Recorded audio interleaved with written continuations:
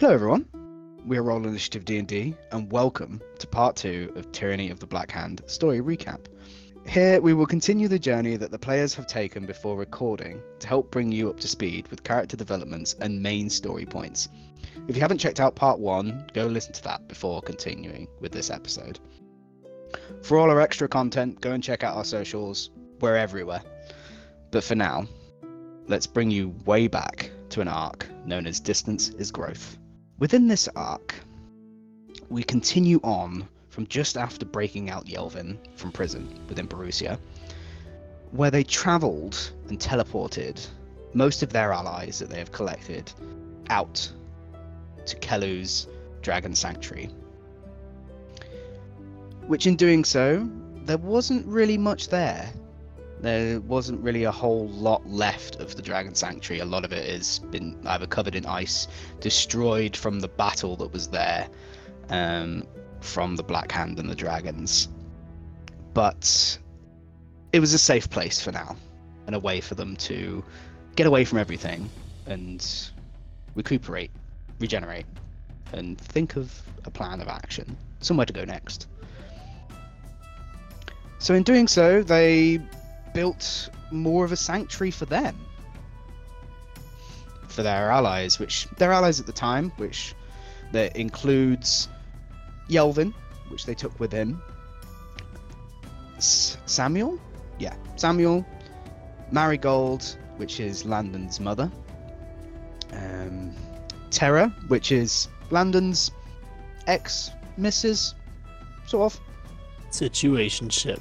Yeah. This relationship, we're in the relationship, it's tough. It's complicated. But anyway, Diana, which is Landon's sister, which you figured out in the last arc, which we talked about, and I believe that's everyone that you brought with you, except obviously the party, which is Kelu, Landon, and Rob. But yeah, you guys went off and turned the sanctuary into more of a home, which was quite fun. A little bit of a downtime, really. Not a whole great deal happened during this time. Mostly sort of going out and going some shopping in some nearby villages and towns, and teleporting other places to gather resources to build and whatnot. And getting to know a bit more about Yelvin and a bit of his backstory with how sort of fucked up his mind is from what's happened to him being locked in prison. And trying to regain his memories, as somebody maybe have been tampered with his mind, which you guys figured out. But you helped him recover his memories and get him back on his feet, which took some time, but you did help him with that. Marigold sort of setting up a bit of her own cooking station, which was quite nice, allowing you guys to eat as well there, while Terra sort of went off and did some hunting and did some other various sort of chores and errands within local villages and towns to help supply with food and fresh drinks and resources. Am I right by saying that when you arrived here, was it after sort of exploring the sanctuary, you guys found an entrance that went deeper? Yeah, we found the lower half of the sanctuary where we found it after a little puzzle. As good as you thought it was. It was one of the first sort of so it was one of the first puzzles that I designed that was to use ciphers and things and more visual elements compared to more of a riddle or anything that I used previously. So long. But yeah, it was quite a long one, and it was to do with this whole entire dragon statue of Asgaroth, and a whole wall of stuff. But they figured it out eventually anyway, and it didn't quite go to plan. I messed up with something, and I didn't do something quite correctly with actually planning the whole puzzle, but it was fine. It was. I think it spelled like Absgroth or something like that. Yeah, it didn't quite spell the letter. Yeah, it was something, or one of the letters was done twice or something where it shouldn't have been, or something like that. But oh well. Yeah. it was still fun nonetheless. But after doing so, it sort of led you into a deeper chasm of the actual Dragon Sanctuary, which was locked away from most people anyway. It's sort of kept secret. And within this lower chamber was it a Bahir that was down there? I think it was Yeah. two You Bahirs, fought- right? Oh yeah, it was two Bahirs. Bahirs. Yeah, two Bahirs that you fought, which was actually a really cool encounter. I quite thought that it was quite interesting. Yeah, it Very Um, it's cool. It's thematic. Yeah, it was really thematic with them sort of like clinging off the spikes from like the ceiling that was down there, yeah. and sort of fighting you in this this long sort of like stone bridge almost that was going across the whole area, which was really interesting, really cool. And they were sort of talking to you at the same time as well, sort of talking to you in Draconic, to you, Kello, at least, and sort of, you know, threatening you as if to be like, yeah, we came here because we know the dragons are dead, and you know, Yeah. you're no match for us, like, but you defeated them anyway. Which I think you guys actually killed and took some of their meat to cook as well. Yeah, I think we you- used everything from them. yeah, well, you used a lot of Used things from them. I think Landon even used some of the, like, was it their their tusks or something? You used something to 'cause Yeah. they use electrical stuff, don't they? So you used some of that to tap into Yeah, I used some of to make their your- stuff to their make, scales or at least as well. help Yeah, make, yeah. Kellu's armor. Yeah, that's true. That's true. Yeah, Which because was, they're blue like Kellu. Yeah, which is Also really used cool. Horns and some broken horns. So yeah, that was interesting. It was really cool. But after doing that, you guys spent this sort of time to talk to the rest of the allies and amongst yourselves to bring you further into what you want to decide to do next. Which, other than that, I don't think really a lot too much happened. Really, I mean, this arc was pretty much just our like recuperating. it was. Yeah. It wasn't. I together. wouldn't say it lasted. I think it lasted a couple of sessions. It was about 2 or Um, 3 sessions, I think. Yeah, it's about but 2 or 3 in-game about sessions. 2 weeks, something like that. Yeah, something like that. Yeah, it wasn't like That's a not crazy amount of vacation. time. Yeah. Time. But with It the was, whole sanctuary. Oh, no, carry on. I think some of the things that happened, the gang basically like competed against each other to see who was like Oh, don't know. yeah. not stronger, but like we trained against each other for a Well, little bit. yeah, and we were training Yelvin, weren't we, to get him back We were to training strength, Yelvin. and then we you just kicked turned it his into ass a for no gambling. reason. Even though Well, training. well, I didn't kick his ass. I actually used like a absolutely- I used utility on him. You okay, I used humiliated fog. him. I used fog cloud and then made him sink into a lake. Okay, it's not my fault, Yeah, but you know he's learned. He's got a cool. He has. sword. Watch the newest He episode. has. Yeah. Yeah, he's a good boy. I think it's a love-hate He's a good guy. relationship with Yelvin, with Kellu.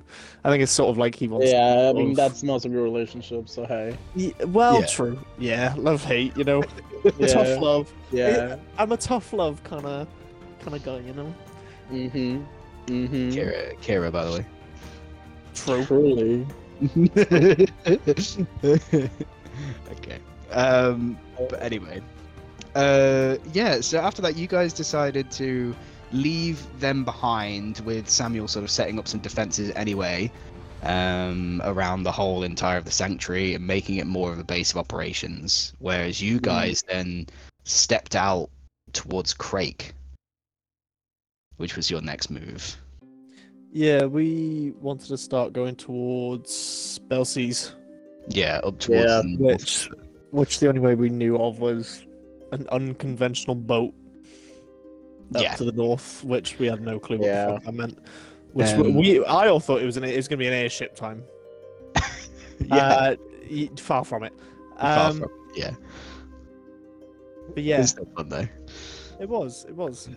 I mean, we'll dive into But the next part, but- If you haven't already, on our Instagram and stuff, we have some pictures of the maps that are designed by myself, that are available out on there for you to go and have a look at, which will give more of a context as to where things are, and give more of a perspective of distance from places. Yeah, so they traveled to Crake, but to get up north, it would be a hell of a trek if they were to go by foot. To get all the way to where they wanted to do. It would have taken them probably about like 3 months to actually get where they wanted to go to. So they thought that it would be a lot easier to travel by boat. So they went to Crake to seek out some kind of vessel, and that was their plan. Which really ends the Distance's growth arc. I know it's only brief, but Wow. sort of. I mean, There's quite a few things prominent that we've missed already. Yeah. Oh, is there? Number one, we spoke to Boban from the heist. I think like a week after. And yeah. let Landon know about the Concord, which was a document they found when they snuck into the Nemete family's palace or something like that. Basically, it was a document to say that most of the funds from the Nemete family were being siphoned into the Black Hand, which got our suspicions up about Krill and has now developed into a fully fledged hate for that man / thing. Because he's a good an man, asshole. really. So there was that. They did the whole heist while we were gone in the background, and then there was also Yelvin's backstory. I mean, Yelvin gave a huge backstory about how he, through his generations, a sword had sort of been passed through, and he's sort of been looking after different parts of the kingdom, and actually fought Voriak and Helviena before, so he's got ties to the Black Hand and their hatred. But the biggest thing that stood out was when he started describing his torture. He named a person called Lucian, who's part of the Umbral Shrouds, which are, as of the first started recording episodes, is what we're sort of tackling now, is taking them down one by one and then getting to Helviena, the big bitch, making sure that we can Big bitch. beat the shit out of her eventually. But yeah, he sort of said that there was one for each type of sin, which is cool.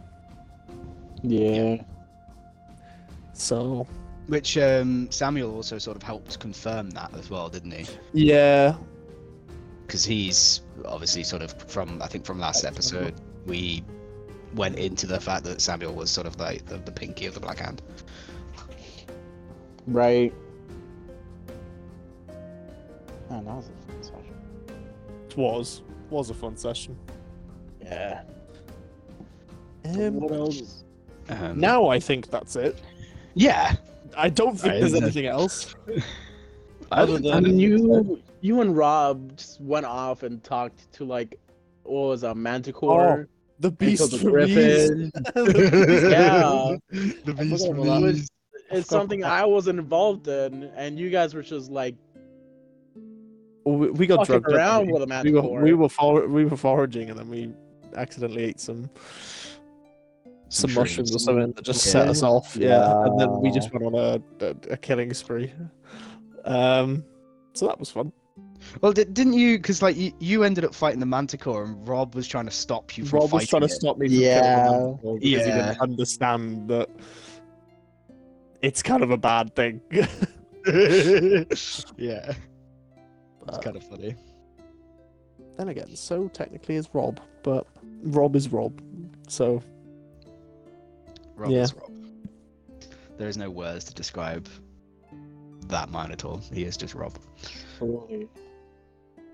I mean, other than that, I guess on the way to Crake, with Scar, there's weapons going to Deerstall. sure, we did finish. We did visit there, didn't we? Yeah, Yeah, we had 'cause- to stop by Deerstall. Yeah, because when you guys left, the closest sort of way to teleport was in Isilinor. Was the closest Yeah, way you and I could think we teleport had to sneak out. Yeah, and when you guys visited Isilinor after sort of the whole takeover of Helviena, there was this whole craziness that was happening with this war that was going on towards the west Yeah. with the orcs, Yeah. and you guys were a little bit like, whoa, what's going on? A lot of the elven warriors have now, and guards and stuff, have now changed their colors from this whole purple, gold, and white color to this black and red. And white, which was a complete different change. Their armor looked different. There's a lot of people going about and getting prepared for war. as you guys are trying to sneak through and not get detected by anything, which I was surprised that you guys managed to pull off, but you did, which was good. Good at what we do. Yeah, you're good at what you do. Which is actually, like you said, that you were talking about that you got this inkling to Lucian. You did actually see him at one stage. You did actually see him while you were sneaking through, as he was on like a pedestal giving orders to people, which was kind of interesting. But yeah, you went up to Deerstall, sort of investigate a little bit. I don't think you were there for that long. No, we were just passing by. Like Passing by, really. Yeah. We discovered there's weapons going to your stall, and that it's being fortified for something. Then on the way to actual Crake, we discovered that Boriak is back. Oh yeah. Yeah, the whole... We encountered like a stone giant fighting against like another guy. And then I don't remember if the stone giant dies or not. But I remember discovering that Boriak is back because of one of them dies. There's like a black goo around him. Yeah, the plague from several arcs ago. The whole black goo thing is kind of like his way of moving between forms, I guess. Yeah. Gross. Which you figured out is like a worm. It's how it's infected. Very similar to like how illithids sort of do their thing, I guess. Yeah. Gross. Fucking gross. It is gross. It is gross. But that's part of the Black Hand, and that's why they're so disgusting and evil. But anyway, you guys reached Crake, and which is where we move away from Distance's growth and going to the next arc. Exactly. The next arc would be a Kraken time we've had. Put on Kraken. Yeah, the Kraken was something. It was definitely Kraken. Amen to that. So yeah, this arc basically starts in Crake. Basically meeting up with the mayor and him informing us about our basic way of transport to north through the ocean. He informs us about Captain Salvatore and of the lucky lady submarine, which the submarine. The submarine. Submarine. It's a fucking sub. Yeah, it was Taking a sub on this bitch. It was quite funny because I thought that like they had it all in their mind, being like, "Oh, we're gonna get a boat. It's gonna be cool. We're gonna travel like a boat or an airship." Pirate time. Yeah, pirate time. And then I was like, "Do you know what? No, let's do something completely different." I was thinking in my mind, I want them to be so hyped for like doing a boat trip, and then they get there and it's just this like ginormous submarine, and they're like, "What? This is not what we expected." But it was really fun nonetheless. Better than a boat. Yeah, way better than a boat. Way better than a boat. Plus, it made sense with the whole steampunky Craig Yeah, vibes. it did. It did. Yeah. Experimental. Yeah. It 100% makes sense with the vibe of Craig. Oh yeah. I just loved the sort of like Captain Nemo vibe that it gave off, you know? Yeah, It did. Hell yeah. That's where we meet some of the crew. We meet Anton, the surveyor. We meet Brayleth, who definitely Kelly doesn't have a crush on at all. Yeah, damn. We meet Garrett. What's his name? Garrison? Yeah, the Harrison, yeah. the ranger guy. Yeah. That's literally what I got in my notes. Ranger guy. Yeah, he's basically he's like the hunter of the group, really. Yeah. I have missed a guy with a stick up his ass. I don't know why. What, Garrison? You wrote that? I mean, fair enough. Someone's in your notes. Fair enough. To be fair, he Yeah. is, yeah. We also met Tarek or Tarek, Tarek, yeah. Tarek, which is yeah, the old soul of the crew. Yeah, he was the sort of the submarine driver, basically. Yeah, and then lastly was Elmar, which was he was the man feeding the engine and maintaining the engine, all that. Mm-hmm.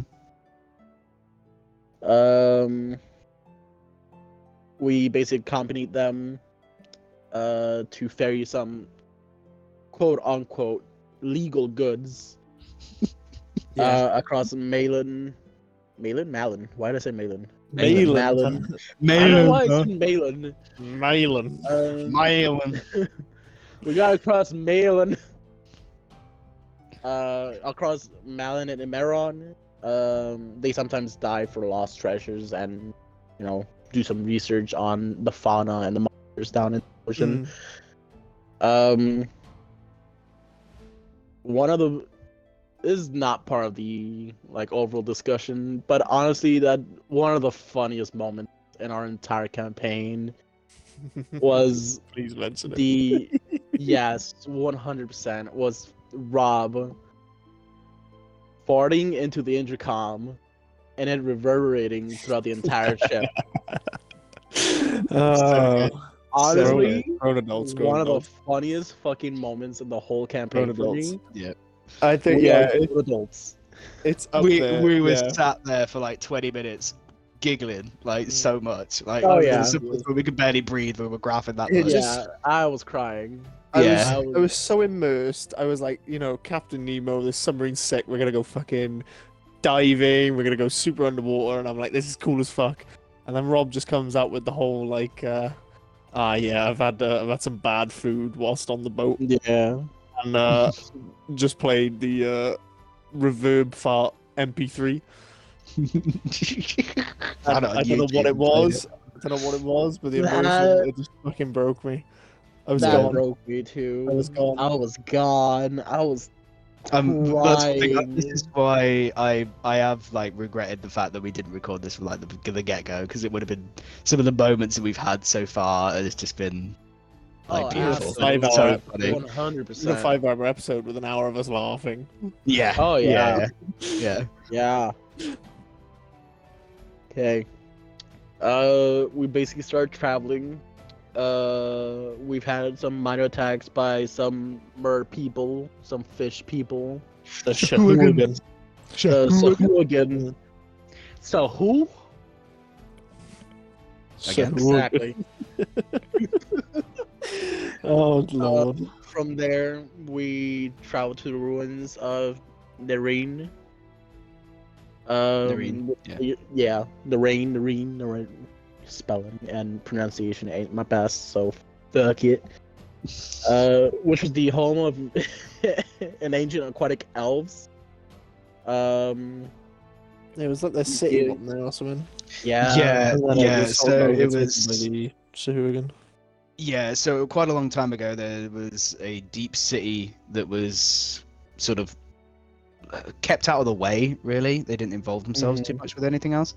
But, it's just like their ancient ruin of Nerine, which is the city of underwater elves, basically. It's basically what it was. Yeah, we stopped there, didn't we? Just to see if we could fucking pick anything out. Yeah, because wasn't the woman that was on the whatever her name was the woman that was Braylith. Wasn't Braylith sort of interested in it, and that's why they stopped off there, because she's like the researcher. I think we stopped up there because of the treasure first, and then research. Yeah. Treasure first, always. Yeah, treasure first. Yeah.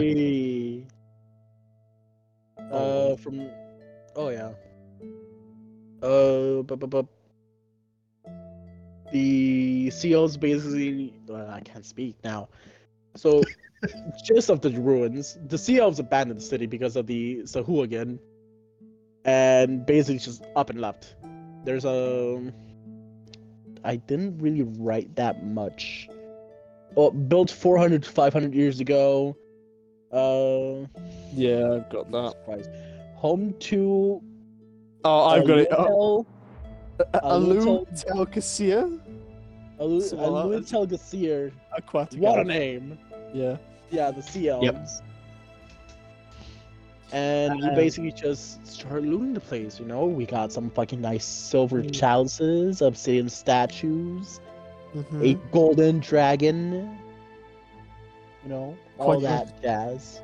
So Quite just to sort of picture for the people that are listening, just to picture this sort of in your mind, with how the city was sort of structured. It was quite deep down, but it was built into like rocks and things that were deep in the ocean, sort of built on the sides of the rocks and things, and in cracks and in between them. So it was quite like cramped, but it was almost spaced out because of the sort of the natural underground of the water that they used to build what it was. I mean, what's left of it anyway. But it was, yeah, just to sort of give you that sort of mental image. And some places of it were quite deep down and dark. I don't think you didn't actually explore it all. There was a lot more than what you guys sort of went to. Yeah, I think we were a bit hesitant because there was the mention of a Leviathan, and we had no idea what that is, other than bad. So we were kind of Hella bad. We were a bit hesitant to go a bit too deep. Yeah. But we still did. We still did. Yeah. We discovered a little puzzle for, I believe it was a trident, right? Yeah. Oh god, what was it called? Wave or something like that? Yeah, wave. It was like a limited trident that none of us could use, but sold for a pretty penny. Truly. Did. We basically had to solve this puzzle, which, not gonna lie, I love the puzzles and shit. I completely saw down for this one. Yeah. I was like, Is it the I one with the have different no- statues? the different statues, all that. It was full of statues, and it was like zoned out. A killed C, B killed D. Who's the murderer? Who's the Yeah. murderer? Yeah, it was that just sort like, of who was the murderer out of them all? Yeah. Yeah, it was interesting because they each had like, didn't each of them have like a passage that they along with Yeah. them? You had to sort of you had to like figure out which one. B was D never lies. C was doing something. D is sus. And then there was is sus before notice of crime. Yeah, there was like a pedestal in the center with a dagger on, and you had to slot it in the person that you thought that was the killer, and you had to sort of put the knife into whichever one you thought it was, which you got it right, but it was good. I honestly don't even remember what the answer was. Not gonna lie. I can't remember. It this was years ago. It was A because B said D is known for never telling lies, and then D said A is very suspicious. So we were like, screw it, let's go for A, and it was. Yeah. And then we got the cool ass white wave trident. Exactly, which still triggered a boss fight. Well, Well, a boss fight is what you could call it, yeah. So we had to fight a kraken at level 12. sort of. I wouldn't go as far as fight it at this stage. We had to survive for a while. My character almost got TPK'd because A, I didn't have any spells, B, I couldn't breathe, C, I couldn't cast spells because it was underwater. So they had So I almost died. From the actual submarine themselves, from the Lucky Lady, they had this whole like breathing apparatus that they had, but one of them had to have this sort of big backpack on that generated oxygen from the water, and they had to stay within like a limit around each other, otherwise it would disconnect from each other. And they had like these sort of like cables that were attached to each person with like a mask on, but they weren't allowed. They couldn't talk to each other in any way unless they had like telepathy or anything like that. They could talk to each other, but they had no way of actually communicating really, other than like hand signals and things. And for verbal, if there's any spells that they had that were verbal, which most of them were, they had no way of actually casting spells, so it was really limited on what especially Kello and Landon could really use, which was like sort of, they didn't realize that at the time. But when it came to the whole like Kraken coming out, it was a little bit like, Kello was literally like, I want to cast this. And I was like, yeah, you can't. And I was like, Yeah, and he was like, "Why? Why Yeah. can't I?" I was like, "You have to speak, and you can't speak." And he was like, "Oh yeah." It's like, oh shit. So, And then I yeah, looked through all my verbal, the ones that don't require verbal, and I think I had 3, of which Yeah. all 3 were completely useless. So I almost died, which was scary, but really fucking good boss fight. The whole That was Yeah. a really fun art boss. segment where we were like, are we gonna fight this? Probably not. And then the whole like running away to the submarine was intense. Yeah. Trying to go through like the ravine bit, getting away from it. It was a cool, Oh, yeah. very like So I don't know, picturesque cinema. it sort of was. scene. Yeah. It was more picturesque when we got to the sub and we started manning the sub guns. Blasted the fuck Yeah. off. Blast, motherfucker. Yas. It was such a fun boss, honestly. Meet technology nature. Truly. If, was this a special type of Kraken, or were... It was, yeah. So it was a special type of Kraken, which actually, from the newest episode, the extended part of the newest episode, you actually find out where the Kraken actually came from. From the newest episode, if you haven't listened to it already, Yeah. it was actually from Aton. Right. Aton actually was trying to track you guys down, and he brought a Kraken egg with him. He just had one with him, and it decided to hatch. That's the Kraken that came after you. Yeah. Even in another campaign, he still finds a way to fuck so. He does. us over. The reason why he had a Kraken egg is me and Matt were talking about it, is that he was trying to work on like a rapid growth or something on the Kraken egg, and he ended up accidentally like activating it or something, and overgrowing it to the point where it was typical. Yeah. So, but yeah, that's why it was there in the first place anyway.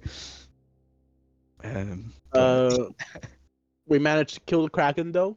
Kicked his ass. Hell yeah. So bad. Hell yeah. Oh, one thing I do want to add, which I didn't actually give you guys at the time. It's only just a little bit of an extra detail when we're actually doing that session. Is that you've probably guessed this anyway, but most of the actual submarine, it was kind of a one of a kind. There wasn't really much of any other submarines built at the time, and the weapons that you actually used on it were developed by Colt, who developed guns and stuff and whatever within this time period. He actually he actually worked on this submarine during his lifetime, so just a little bit of an extra detail there, which I didn't give you guys at the time, which I forgot to, but I just remembered. Colt. We love Colt. Yeah. No hard feelings, right? Fuck you. Oh well, it is what it is. It is what it is.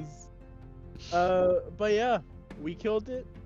We looted its fucking body for materials like aid and ray You went guns inside it, yeah. We went inside it. Chips and shit in there. It's cool as fuck. You got some like vials of like its venom and stuff, and it's like, yeah, it was cool. It was really cool. You guys going inside and looting its piece, like insides, some loot and stuff found within its stomach, cutting open into different areas of its actual body and its anatomy, which is awesome. The fact that you guys were doing that. Yeah. We got some of its materials. Some of them can be sold. Some of them can be used for magical stuffs. I think I still have some. I don't remember. I have to recheck that shit. But anyway, from there, we made our way to the crew's benefactor. Wee little guy called Abaddon. He was a Morkoth. So for those who don't know, Morkoths are like aquatic beings that love to hoard, and they look like squids, kind of like their hoards of treasure on top of them, like squid dragons.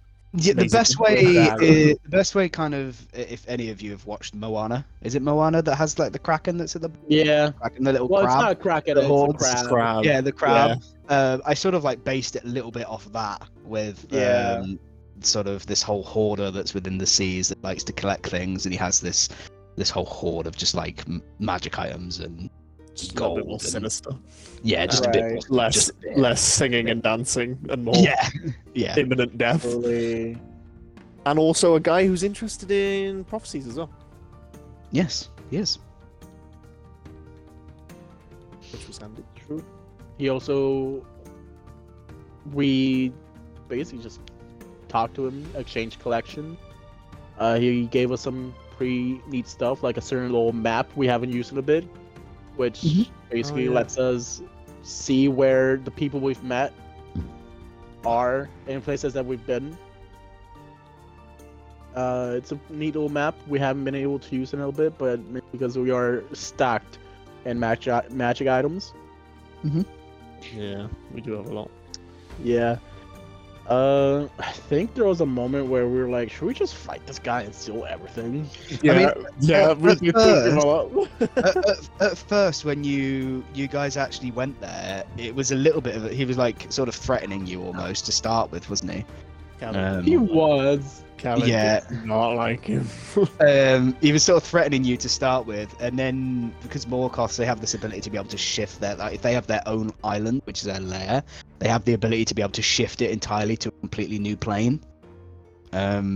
Which he did. He ended up like sort of just shifting the whole entire island with them on it to I think it was the astral plane, I believe, that he just shifted you all to the astral plane. And you guys were all there, and then he sort of confronted you and said, look, you know, I'm not to harm you or anything, and wanted to actually talk to you guys, which was interesting. Yeah, it was a rough one because Yeah. it was like we could It kill them was. so much, but also that would have been a rough fight. Straight after a Kraken as well. Hell no. But yeah, Yeah. I mean, he gave us that. Yeah. Info. He was a fun little wiener to talk to. From there, I mean, we kept traveling. We ended up finding a little, like, what's it, a crescent moon island? Yeah. Yeah. Chandale Isle? Something like that? Chandale Island? Something like that. Oh, the pirates we made- outside. The pirates outside, but that's before was- something. Yeah. The He pirates were on the basically- island, weren't they? They were, but I think we didn't know that till after what we're about to talk. Oh, is it? Uh, Oh, yeah. This because we go back to Abaddon. We speak to him the first time, and then we go back. Did we go back to him? I don't Yeah, think we we go back do. to him. We do because I've got session 47. We speak to Abaddon, and then session 50. We go back, and then he do tells go us back about then. the planes to do with the. But yeah, anyway, do the vault and then yeah. But yeah, so we arrived to this Crescent Moon Island. We decided to explore a little bit. We found a little like tinsy like what's it called oasis Brotherhood type door. deal. Before anything, we found this nice little oasis, get to chill, and then we explore a little bit more, and that's when we find the vault door. This little vault door, this little like little dungeon type deal. It's really fun, not gonna lie.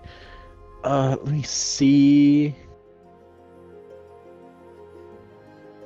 Oh, this was gambling the dungeon. Oh, it was Basically, gambling the dungeon. Yeah. really triggered the old nerves in the head. Yeah. It was. I really enjoyed this. I really enjoyed. Oh, designing it was really good. Um, Like short-term happiness, and then Yeah. afterwards it was all gone. Yeah, yeah. It was beautiful. I absolutely loved it. It was so fun to design. Yeah. I believe in the vault we find the book prophecies. No. No, Oh, you don't. you've had the book No. of prophecies. I've for had a it for while, ages. right? I've had it for ages. Yeah. It's when I transferred it to you. Right. I gave it to you. Yeah. Bestowed you with it. Yeah. We just. Let me see.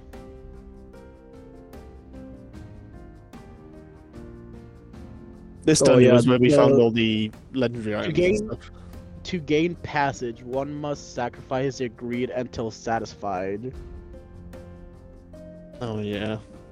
That was a little riddle to enter, right? Yeah, I think we had to give up something, which I think we Yeah. used. Was it the trident? Did we use the trident for this? Or It might have been. It was something. You or did used we use something. else? You used something. Oh, we gave the trident to Abaddon. Yeah, we did. Yeah. I don't know what we got used to get in this. You used something. To get in here. Oh, We used something. We basically discovered that it's a dungeon, not a dungeon, but like a maze dedicated to the god Merkul. What's That guy. Was he the god of death? yeah, Yes. Yeah. rough. Yeah. Which you guys didn't know at the time. Yeah. You did. You We guys didn't didn't know know at the until like time. afterwards. Yeah. Yeah. It was so nice when he spoke to us. That was fun. That was Yeah. a very Yeah. it was some press-ons. So within Us. the maze, it wasn't just a traditional normal maze when they entered in. It was No. actually it sort of like shifted. So when they entered into and turned a corridor, it changed, and it wasn't the same. So like when they turned back and go down the corridor and turn the corner, it would have been like a completely different corner. It was like all like the maze was like shifting with them, depending on where they went, which was really interesting. And really, like sometimes they would go into a room, they would find something or fight something. They would come out of that room and then not go back into the same corridor, go into like a completely different room, and it was really strange. They were like, where are we now? Trying to find sort of what as much as they could, which I think you actually explored the whole entire maze. But we got out to a little room with like a flower statue. It said like dare to touch the flower, and we did. And let me tell you, we definitely did. Cause how many effects did that statue have? So they found this like flower that was made out of gemstones. There was this whole like it's quite an ornate flower made out of gemstones, and they had to like carefully pick it off piece by piece. Yeah, pick out the petals. Pick off the petals, and they had to make like a check to be able to efficiently be able to pick off each petal from the flower. And some of them cracked. I think they had 3 goes on each petal before it destroyed. But it like decreased their value. And they had like within each petal and each gem. I think there was like a sapphire and like an amethyst. It was high level like gems. And then there was like this big like diamond that was in the center as like the bulb of the flower. Yeah. But each time that they did it, it did a random effect to one of the players, which is like a random magic effect from the table, which was like a D100. You roll a D100, and it is a random effect. There was 100 different effects that could happen, and they were like short-term ones that would last like 5-10 minutes at most. But some of them like turn them into a spider. It would like turn them into a barrel. Another one would like make them giggle and laugh for 10 minutes and stuff like that. It was really funny. Yeah, it was hilarious. Yeah, they ended up having to spend quite a bit of time doing it. It was really brilliant. We just fucked around for way too long and just decided let's just see what we can get. But you managed to get all the flour. Obviously, not all of it fully intact, but you managed to get all of it, which was quite nice. Mm-hmm. I mean, after that, we got some ruby petals, jacinth petal, all that type of deal.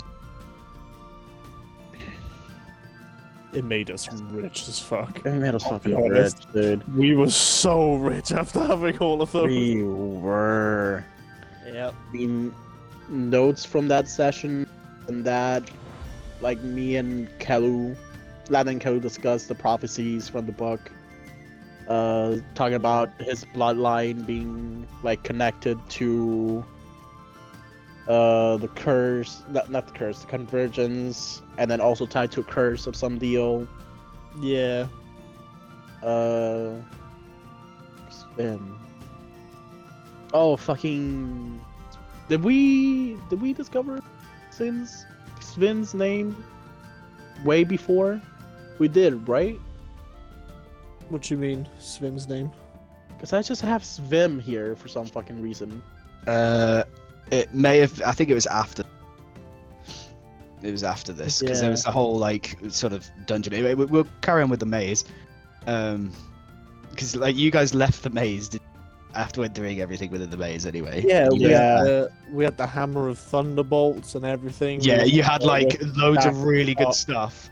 Like you found Yeah. like chests full of like really like legendary stuff We're stacked up. stacked. And then as soon as they left, everything was gone. Like everything that Yeah. they found was gone Yeah. except all of the petals. The petals, yeah. The petal gems, like they were the only things that they kept. Like everything disappeared, and it was like Miracle basically saying like, "Yeah, fuck you. That was just for my entertainment." Right. Basically. As when, That like, was pretty fun. it was too really good to be fun. true. Fuck Merkel. Yeah. But it was Yeah. really fun. All my homies Yeah. hate Miracle. Truly. The Miracle was literally like, Uh, "Yeah, you're not getting all of the items, but I'll let you keep all of the gems."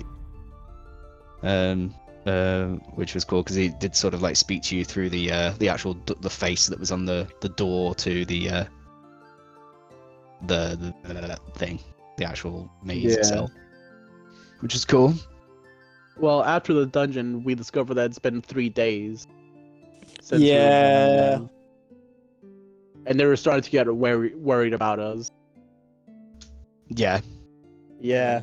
because you were in the maze, but it didn't seem that when you were in the Then maze. it just But took us when you like a actually few minutes, left, but it was actually it was like 3 days because- outside. yeah, it's because you're in like a different pocket domain. You're in like a Yeah. completely different domain, which was separate, like time working wise, compared to the outside world. Yeah. So it was yeah, it was, you literally were there for like a few hours, but it was actually like 3 days. With Oh my god. I just realized I missed on a big thing before the vault. What was that? Before the vault. We fucking talk with Askaroth. oh yeah, you Yeah. guys do. Yeah, just before you Yeah, went. we meet him for the you guys meet for the first time. Yeah. We sit on the campfire beach singing campfire songs. Yeah, this was because they wanted to Yeah. rest anyway, so they decided to perch on the island and whatever, and sort of rest for the night. And in doing so, yeah, you met Asgaroth at that point. Yeah. We did. He told Came us a down bit of to the check in. lore. He told us that the Convergence Stone is a piece of him. He told us that Bane has been divided into 10 essences. Yeah. Yeah, Yeah. He tells us about the White Lighters and not anymore. Not anymore. True. He also tells us about Kronos, the god of time. Yeah, Cool. Yeah. Yeah, and then I also remember very distinctly that Landon was freaked out that hey, he actually interacted with a lot of the gods of the. It's like wow, this is big. Yeah. This is way bigger than anything that he's ever done so far. And it's like crazy. So far. Yeah, It's only up from here, baby. it's only going up from here. We do fight a pirate ship that docked there. We completely massacred the crew, dude. Oh, You with This is when What was it? the it was then they Treasury of Dragons book came out, yeah and know, I a few had recently dragons got a level out. up, and I picked up a Shardland Stride and may have upcast it a little bit. You May have absolutely destroyed them. just sprinted around everyone and just killed them. Yeah. It's fun.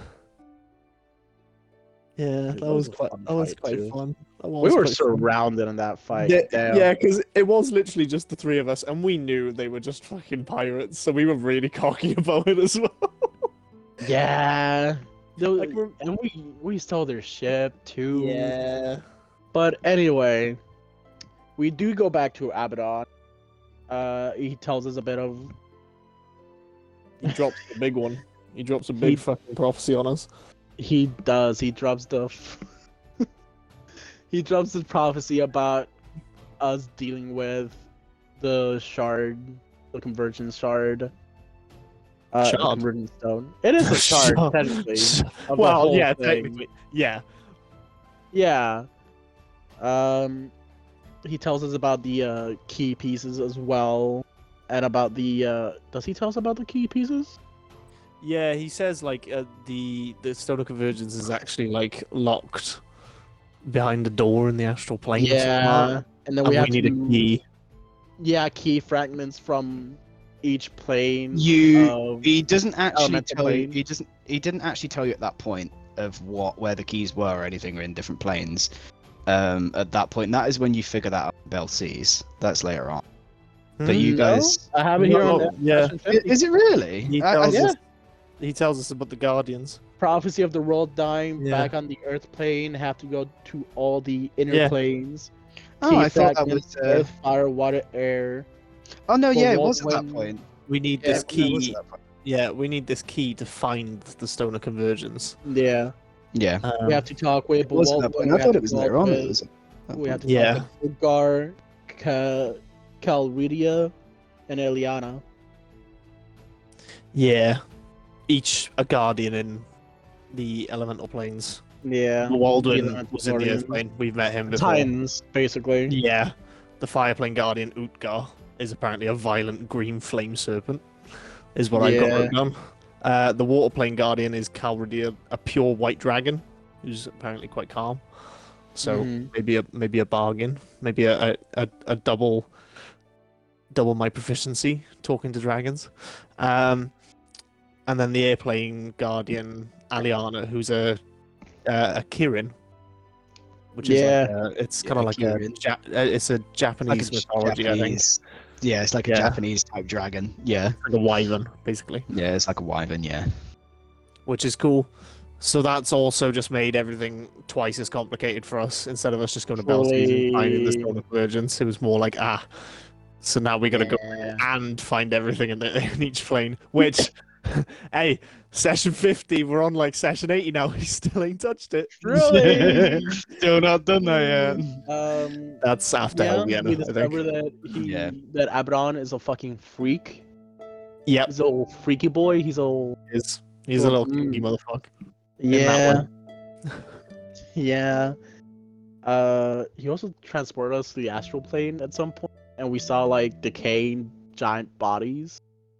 Oh Have that yeah, in like here? X-Titans and stuff, yeah. Yeah, Dude just fucking crazy. blew everything out of proportion for no reason whatsoever. Yeah. Really? He literally like widened your like the keyhole like massive. like Yeah. Dude like just you went, guys "Hey." were looking for Yeah. a keyhole and he just went, yeah, here's the door now open, and you guys like, what? Yeah. Yeah, it's rough. It's rough. Yeah. But yeah, It's rough. he is he the one that gives us the prophecy of the four of us, or is that in the book? Of prophecies? That's in the That's book of in the Book Prophecies. of Prophecies. Yeah. You read it Yeah. after That's what this. Yeah. So I read the book of prophecies, and we discover that there's a fourth person with us in this journey to save the world. Mm. We Which also we get have some no information. idea who it was. Yeah. We didn't at the time. We didn't know who it was, but out of game we knew who. So that's like, hey, want to join? Yeah, why not? You know, we love. Yeah. We also used the map for the first time, I believe, right? Yeah, the magic map for. Oh, Yeah. no. Oh, no. We PTSD 's discover gonna come back. our boy Caecilius is dead. Our butler and fucking Acylinor. They didn't have to kill him, man. Yeah. He didn't do Which anything. he actually recently as well. He's not actually, well, he's been reincarnated as a rabbit, as a talking rabbit, if you remember. Oh, yeah, he's the tailor, isn't he? Yeah, he's the tailor. The Oh. did He he drink was the slowly. tailor. Yeah, he was the tailor that talked to you guys. That was in the cart when you were traveling. Mm. Okay.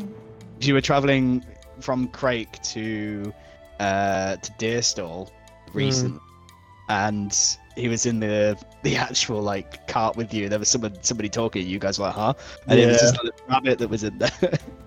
Yeah. That it was Was it the most recent session? not the most recent, no, but it was No, very a couple recent. ago. It was a couple ago. It was like when you were traveling from Crake to Deerstall. to go there to the first time, and you sort of, well, not the first time, but for the first time in a while, to try and find where Wilfrey was. Huh. It's in there. But yeah. Anyway, we get some info on Voriak. He's in Malin. He's in the abandoned old fortress. Research around the curse and Belseas. And then Voriak was the test subject on some experiments, right? I got some Voriak info. Voriak. Test subject for mutated Belseas curse. Yeah. So we needed to figure out what the Belseas curse was, so we could figure out Voriak's weakness, which Right. I don't think we did. I don't think we did. But Nope. anyway, Nope. I mean, from there, Just kill him hey, enough times. I'll just kill him enough times to go pretty eventually. much. From there, we basically left with our new ship in tow. To what was it, Kelgan? Kelgan, yeah. Kelgan. Which is in Emeron, yeah. Emeron, yeah. And that's where we start our next little chapter in our adventure. Yeah. Yeah, Pretty much. pretty much. Any thoughts on this? Any good moments? It was fun. I mean, Obviously, this was a good arc. Yeah, The Rob fart is up the there. Rob fart was like Rob it's Fart top was tier. pretty fun. The Rob fart is probably in my So top funny. like 5 moments of the campaign. Oh yeah, 100%. It's so good. The Kraken fight was fun. Really The good boss vault was fight. fun. Yeah. I think this is where it Discovering- started to turn into high-level D&D sort of thing. Yeah. Where it's less Yeah. like, let's fight in a ruin with some skeletons, to more like, oh, it's a fucking Kraken with some submarine cannons. Why the fuck Yeah. not? Yeah, Yeah. it was like top tier D&D. This Cool. yeah, It was cool as fuck. good. Very like kaiju, very big. Everything was sort of blown out of proportion, and it was great. Yeah, I like this arc. It was a good spin on It was. our It definitely the classic pirate it arc. shifted the gears Yeah. for sure. Like something more big Yeah, in the grand scheme of things. I like that. I'm a That was massive really fan of the good. ocean. So underwater diving, diving in wrecks, things like that. It's my jam. I was Yeah. all about it. It was. Um, It was like the first time that obviously you guys went on sort of the ocean, so it was a Yeah, whole different type of experience that you guys had compared to being on Yeah. land all the time. well, it was So Kel's it was first time quite on nice. The ocean. Yeah, entirely. Yeah. Never been on the ocean, so But it was a nice experience and a different change of pace compared to what you guys have previously had, which was yeah, nice. lots of exploration, thinking, RP, Yeah, using a lot of utility and stuff like that. yeah, it was good. It was fun. Was a very good arc. Mm-hmm. Yeah, another like full of information as well. Oh yeah, Yeah. It was very much like a everything is happening now. Okay, yeah. this is quite big. Yeah, and then it gets worse in the next arc. Yeah, it gets worse. True. Yeah. Okay, we'll move on then. We'll move on to the next arc, which they arrive at Kelgan, which is the knowledge behind darkness, which was I don't know why I love the name of this arc. It's just and it fits it so well because of everything you guys went through this whole entire arc. It's absolute nightmare, absolute nightmare. But anyway, to start it off, you guys arrived in Kelgan, being on your boat and helping the crew of the Lucky Lady to unload their items off that they were sort of traveling with, wanting to sell, which you said you goodbyes to those guys as they went back towards Crake, but you guys stayed, which you gathered a little bit of a crew, I believe, for your actual ship, and tasked them to sort of take on the ship, he appointed one of them as captain and said like, yeah, it's kind of your ship, just run it under our name, and you guys can sort of do what you want with it. While you guys ventured off. That's a good point. Where's our boat? Yeah, your boat is now somewhere. I'll write a note. Yeah, you write a note for that. Anyway, you guys went up to Kelgan, and instantly it was a completely different atmosphere from what you guys have previously had in anywhere that you've ventured towards or been in. You had this whole almost like very heavy, influenced by religion type sort of town, which was balancing on sort of the edge of a of like a cliff edge towards the sea, towards the Drusian Sea, which, yeah, you as you're going sort of and walking through this, like these priests sort of like chanting, and a lot of people sort of listening to what they have to say. A lot of things were like outlawed. You went into a tavern, which a lot of them were sort of like saying like, oh, you kind of can't do things like that here and stuff like that, because it was such a different area you guys have never been to. So it was interesting to have your reaction. Yeah. Okay, this is different. Yeah, because it was I think mainly like magic was more frowned upon. Yeah. But religious zealotry was more favored. Yeah. Yeah. And you had this whole this sort of like council of that sort of protected the town, but they were a council of these high like priests and clerics and paladins. Yeah. Protected the town itself from anything dead from the north, which came down to sort of spread their curse, I guess. Mm-hmm. But yeah, after sort of wandering about a little bit and sort of getting your bearings of the town, there was someone that ran into sort of the center of the town, saying that he found something that was in like a wall of ice. That he found a man frozen, Mm-hmm. which he was like sort of ranting and raving about it, and you guys were instantly going on and ventured towards sort of him taking, you're following this guy to sort of help him with what was going on, which was interesting encounter with after unfreezing this man from the ice. You encountered the next player to the whole adventure, which was which was very interesting. You have Drindar, which he was a very interesting character.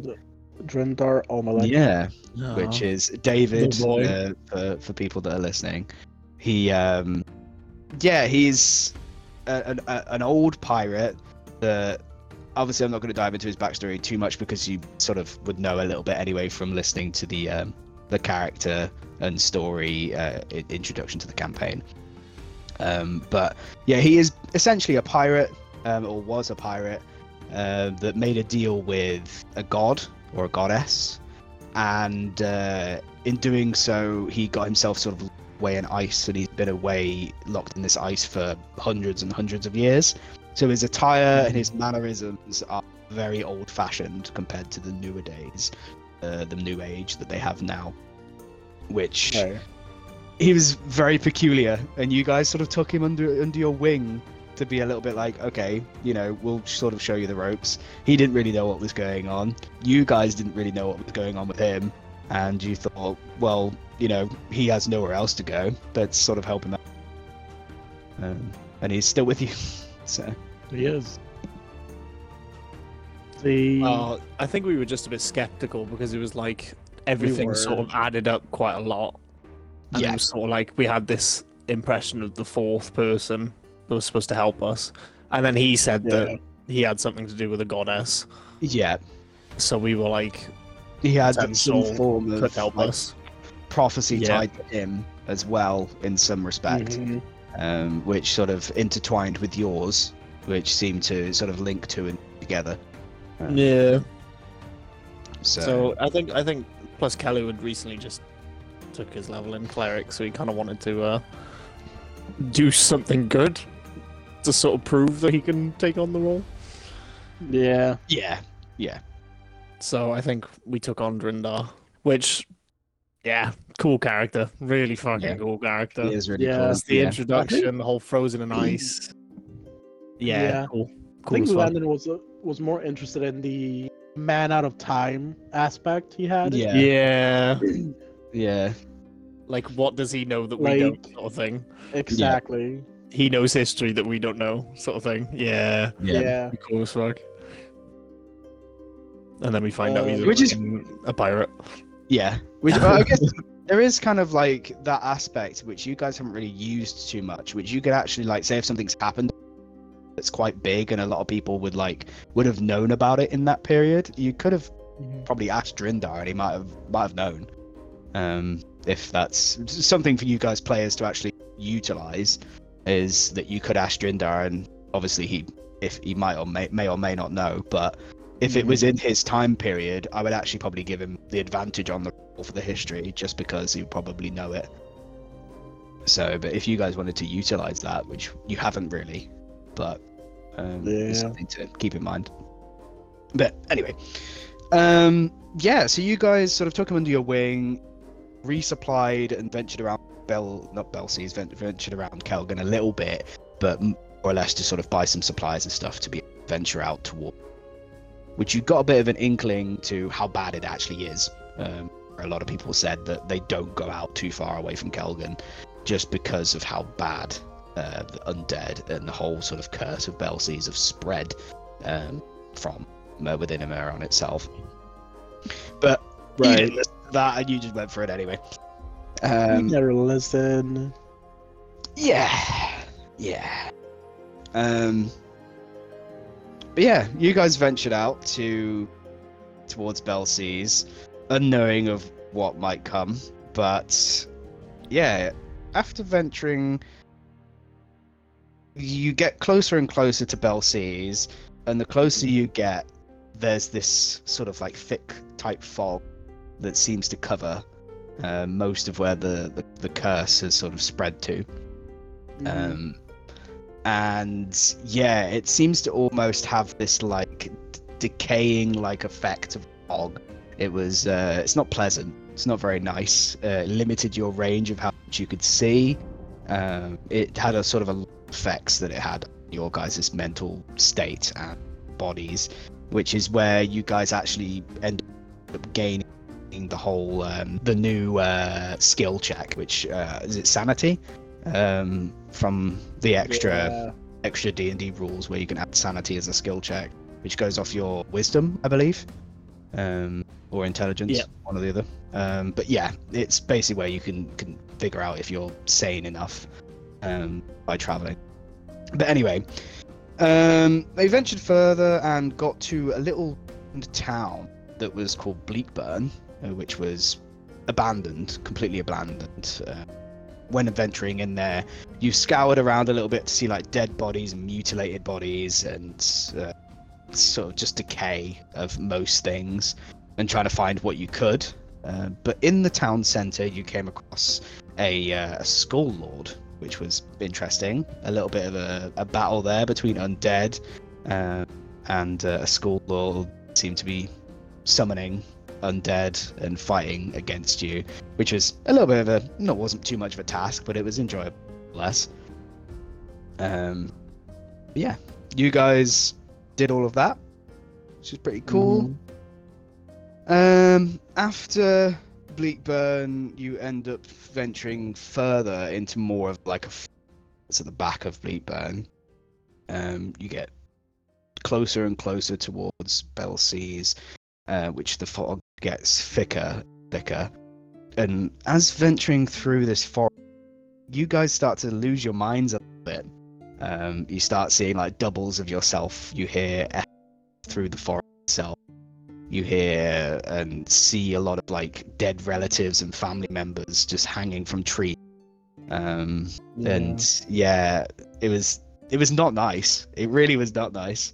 You guys, I feel like as players, you guys liked the spirit as actual characters, you guys would not want to go through that again as characters. But at one point you guys camped out for the night, didn't you? You used, Kelly, you had at the time, you had the what is it, the spell that allows you to sort of camouflage yourself. I've still got it. I've still got it. What's the spell called? Is it campfire? No, it's not campfire. It's something that allows you to sort of put up like a defensive, not a defensive, like a invisible barrier to where you sort of rest. Dome something. Dome. Yeah, it's some form of spell, but it allows you to sort of like camouflage the whole entire of an area to look like nothing's there, or to camouflage it to look like or something, to allow you to stay within inside. Tiny hut. That's it. There we go, tiny hut. Which was very useful because you had one person that was staying up watch and you were taking turns in when staying up and watching, but you could see all these undead creatures that were just roaming around during the nighttime of the forest itself, and you weren't that deep into the actual fog curse itself. But these crazy creatures that were just roaming about. You guys were trying to not like disturb them or interact with them or anything, which was quite crazy. I think you did see a lich at one point that was not too far away. That was kind of a little bit like, what? Avoid that. It was like avoid that. That sort of set the scope for how fucking shite this place was gonna be. Yeah. Fucking Lichen Lich. Yeah, Lichen Lich. That's it. Yeah. In the forest. But yeah. The next day. Like the atmosphere, honestly. The atmosphere is one thing I really enjoyed with this. Yeah, especially when Landon had to go not face to face, but not look down, but like came face to face with the Lichen Lich, and the tiny hut was there. Yeah. Like, and it was gonna look through. This thing could probably fuck us up. Yeah. Yeah, it was the whole like atmosphere is like things that are way sort of crazier are right there in front of you. Yeah. Basically like right under your nose, and you guys are just there like, oh. Absolutely. Yeah, it was good. I enjoyed it. But anyway, you guys pressed on further, which then brought you out to more of an opening past the forest, which there was this big opening, and to the right you guys saw this sort of like a big stone monument was off to the right, and to the left was this sort of castle-like keep to the left, which within this sort of big area was like a marshland, very sort of swamp-like type area with this thick fog, but you could see sort of things within the distance. But you guys ventured off to the castle. You decided that would be more of an ideal area to go to, which was very interesting. You guys met someone there, didn't you? We did. Fucking that guy. Grimvold. Grimvold. Sir Grimvold. Yeah, that was interesting.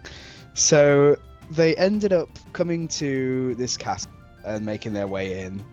And after making their way in, they expected a little bit of a fight, but that's not really what they had. They had almost this welcome from this really strange creature that had no face and no eyes. It just had this teeth on his mouth. It had no way of sort of vision almost, but it could still see. Yeah. It's very strange. But yeah, Grimvold, he had this whole like sort of personality about him, and you guys sort of were welcomed in, had a bit of a feast and stuff with him, and which was really strange. He gave you living quarters, and you guys were allowed to sort of go around the castle as you pleased, which was interesting. Yeah. There's a polar opposite vibe of what we've been dealing with. The past couple of days. So it was like, this is weird and shouldn't be happening. Yeah, basically. But yeah, it was later on that you found the Grimvold, it wasn't actually, he actually isn't Grimvold. You figured out that he's was like basically he impersonated Grimvold. He's an And imposter. He was like basically he was like an imposter, but he's sus. A little But he sussy actually- barker of a man. but he Really? obviously because you guys didn't figure out too much of his backstory, but obviously I won't say too much because you guys still don't know. But he didn't really have the mental state to be able to impersonate. He basically thought that he was Grimvold. He actually thought that he was this person, but affected by the curse. But that's not the case. But that's what he led to believe. So he essentially turned into this person from coming to this castle, looking at like the pictures and the notes and the diaries. He ended up just becoming this Grimvold that used to live here but doesn't anymore. Yeah. He just took on this personality entirely. But it's also at this point is where you actually figured out that that before the whole entire of the convergence, that the Christianity and stuff was like real. That you figured out that it actually the world was very much before the convergence was very much like our set in medieval times. Yeah. Which was, We find the Christian cross. yeah, the find a Christian cross and Bible. stuff like that. Yeah. Yeah. This is where we kind of discover that, well, as players, we discover that this world is sort of like a not post-apocalyptic, but like post-transformation of our actual world. Yeah. Like thousands of years in the future. Basically, yeah. Yeah. Which was pretty interesting. But yeah, you had after sort of figuring that Grimvold was an imposter, you guys sort of confronted him, and he convinced you otherwise, saying that Mhm. no, he is Grimvold. A bit angry to you, and decided to take action. And you guys fought. Yeah. against him. Yeah, we ejected him. Yeah, you basically fought against him and killed him. But yeah, he was interesting. He was a very cool sort of the different dynamic of the whole sort of type of enemy that you faced before, which was interesting. Also played by our lovely friend. Yeah, he was also played by A friend of ours, Ordis. Ordis, yeah, which Ben. yeah, Ben, yeah, he was he Benjamin. sort of came in and voiced him and played Shout as out him, Ben. which was Shout out which to is- Ben. yeah, shout out to Ben, which was pretty cool. That cunt. All right. Yo, Plays a skeletal lich for one session. We can cut that. no, that's Nope. staying in, buddy. That's staying No. in. Yeah, that's saying No. him. We love. Shout out to Ben. Fuck you, you can. Fair enough. After that, you decided to venture on further towards Belseas, which in doing so, you got to a more rocky type area, which got a little bit more fucked. You found out that a lot of the actual were like an amalgamation of and people that were like yeah, it was just disgusting. You would look down like caverns and you would find like bodies that were piled upon each other that were actually like moving or Yeah. wriggling and stuff. It was not nice. It's disgusting, but you guys ventured on anyway, and in doing so, you had a little bit of an encounter with a very old and ancient undead dragon, which was really cool. Oh Um, yeah. Yeah, because there was Right. these. Was it the Shadow Raz? Was that what they were called or something? You had like these worms that were basically like attacking you. These types of creatures that were attacking you. Or there's like a big worm that came out of the ground or something, and you guys were like about to get attacked by it, and then this dragon came in and just took it out. This big undead Yeah. dragon, and you guys were like, "What's going on?" And yeah, Callow, you sort of talked to him a little bit, and He's my whatever. cousin. It's my yeah, uncle. he's little he's ball-ass very very distant uncle. yeah. It was Orcus the Enduring, which is a Critical Role reference. But yeah, yeah, he's very cool. he helped you actually, didn't he? He ended up sort of making a little bit of a bargain with you, and he knew who you were, Kelly, as sort of to be Ego like, boost. yeah, ego boost for you, but he sort of like and stuff, and thought that yeah, he's sort of evil now, but maybe he has a chance to redeem himself. Right. Well, What he's yeah, he become. sort of gave his story of how he got fucked over. Yeah.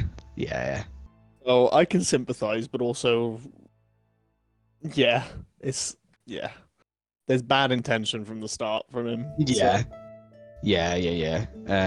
So just to give a little bit of a backstory to him, he basically is like one of the first dragons created, and he went to Shadowfell, and became an undead dragon, but he was sort of kicked out after Vecna sort of like took over the whole realm, whereas Orcus the Enduring was actually like the of Shadowfell for a good portion of the time.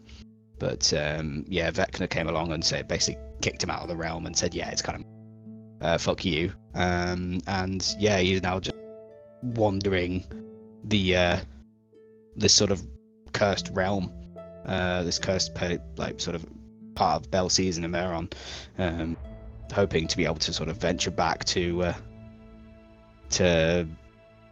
Shadowfell to reclaim it, but he hasn't had the strength or the power to do so. But yeah, you guys sort of talked to him and he helped you. You travelled up further. He sort of carried you up towards Belseas, not too far out from the city itself, which was very nice of him. But yeah, after that oh no, just before that, you didn't you have to roll another sanity check? And I had this whole table of, if you fail too many sanity checks, you end up getting like a long-term effect of madness, which I think it was 3 fails in a row, which I believe, Kello, you failed 3 times in a row. yeah, I couldn't talk for 50 hours. You couldn't talk for 50 hours, which was really, like real rough for you. So yeah, yikes, big yikes. But anyway, besides that, you guys ventured into Belseas and sort of sneaked, trying to avoid all of the chaos that was here. Which there was a lot of undead and craziness that were happening with this undead abandoned city. Belseas. You had what were they, Death Walkers or whatever that they're called? I can't remember what they're called. Yeah, Deathwalkers. Yeah, Death Walkers, which were like immense. They're like CP 20 something. Oh, stupid. Nightwalkers, sorry, not Deathwalkers. Nightwalkers, yeah. Nightwalkers, which My favorite yeah, monster it's ever. crazy. Yeah, they are crazy. They were just like kicking about and walking about. You had like things like big like winged bats and stuff that were flying overhead, haunted by various things. You had various undead that were just walking the streets of the city. Yeah, it was just absolute chaos. It was basically like you're in Shadowfell already, and you haven't even gone through a portal. But yeah, you were trying to sneak through, and you ventured into a housing complex, which you met somebody within the housing complex, which was very interesting. You met a like a hollow person, basically someone that is neither dead or alive, but still has the functioning to be able to sort of talk and speak, but has lost their memory. But yeah, he sort of knew his way around the city and has been doing the same thing as you. Has been trying to like stay away from all these undead and trying to survive with this area. But yeah, he helped you get to where you needed to go, which you found out that is a sort of abandoned ruined temple that was off towards the outskirts of Belseas City, which he helped you trek through all the secret passages that he knew to keep away from any of them, which was nice of him to help. But yeah, after doing so, you guys got to this another puzzle, which was you guys didn't seem to like very much. Oh, the Um, fucking door. Yeah, the door. Yeah, That the was a door. fun puzzle. Yeah, it was, in my opinion. But No, looking back, it's a great puzzle. Just me and my short temper. Just yeah, yeah. So they ended up finding a door that basically said, was it like, tell me a riddle that I can't solve, or something like that? Yeah, and like some every time he respects. would answer it, he would like answer it wrong.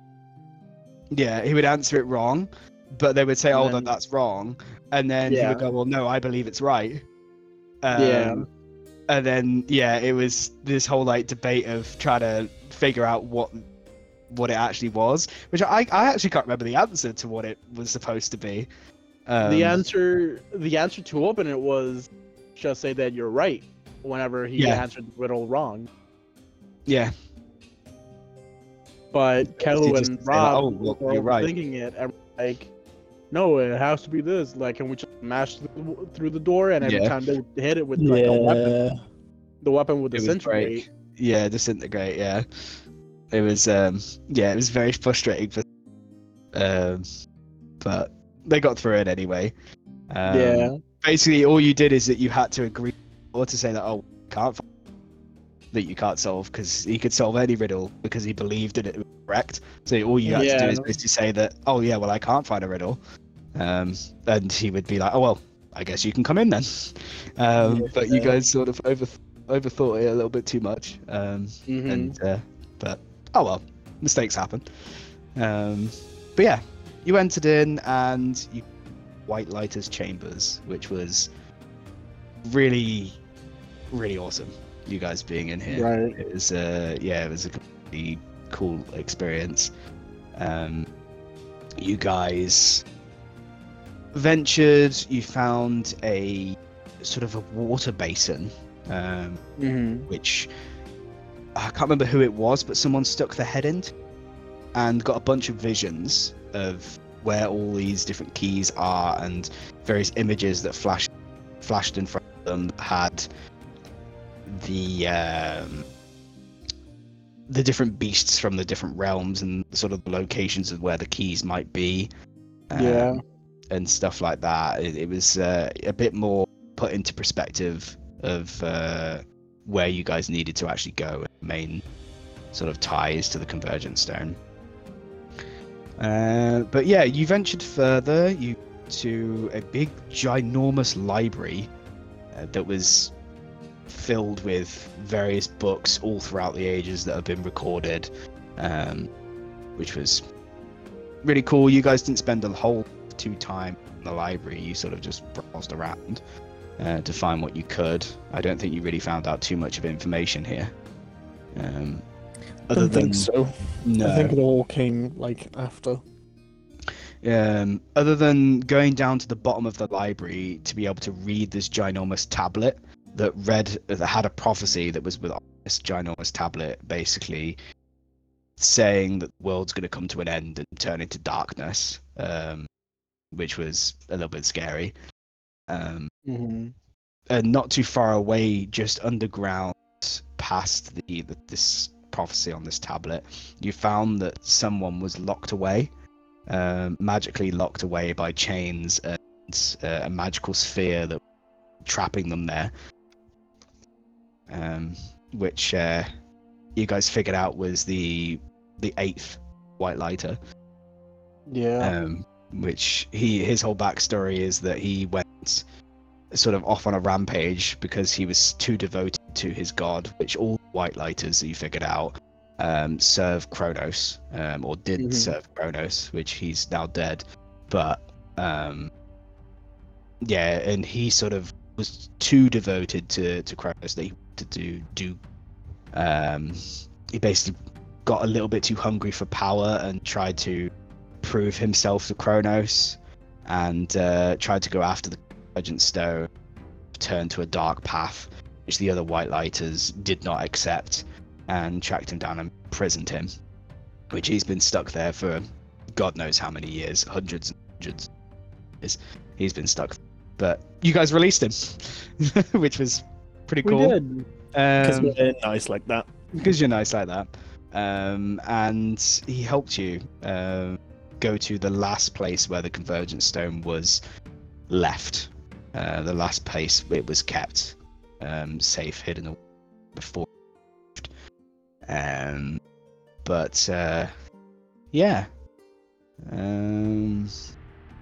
You guys go to that spot of where it was last kept, and Kelu felt this sort of attraction to this magic that was left of the the remnants of was left of the essence of Convergent Stone. In doing so, you sort of touched this sort of like magical essence that was left there, and instantly teleported all of you somewhere, which was interesting. It was. Yeah. The whole place just gave off like really like deep-rooted magic vibes, which was cool. Did like it a lot. But other than that, that is everything that sort of happened within the arc. I can't. I'm just really going back think through of my notes too now. much of There was anything else. the whole when we each had our visions Mm-hmm. in the room, and Landon found out about his curse coming from one of his ancestors. Yeah.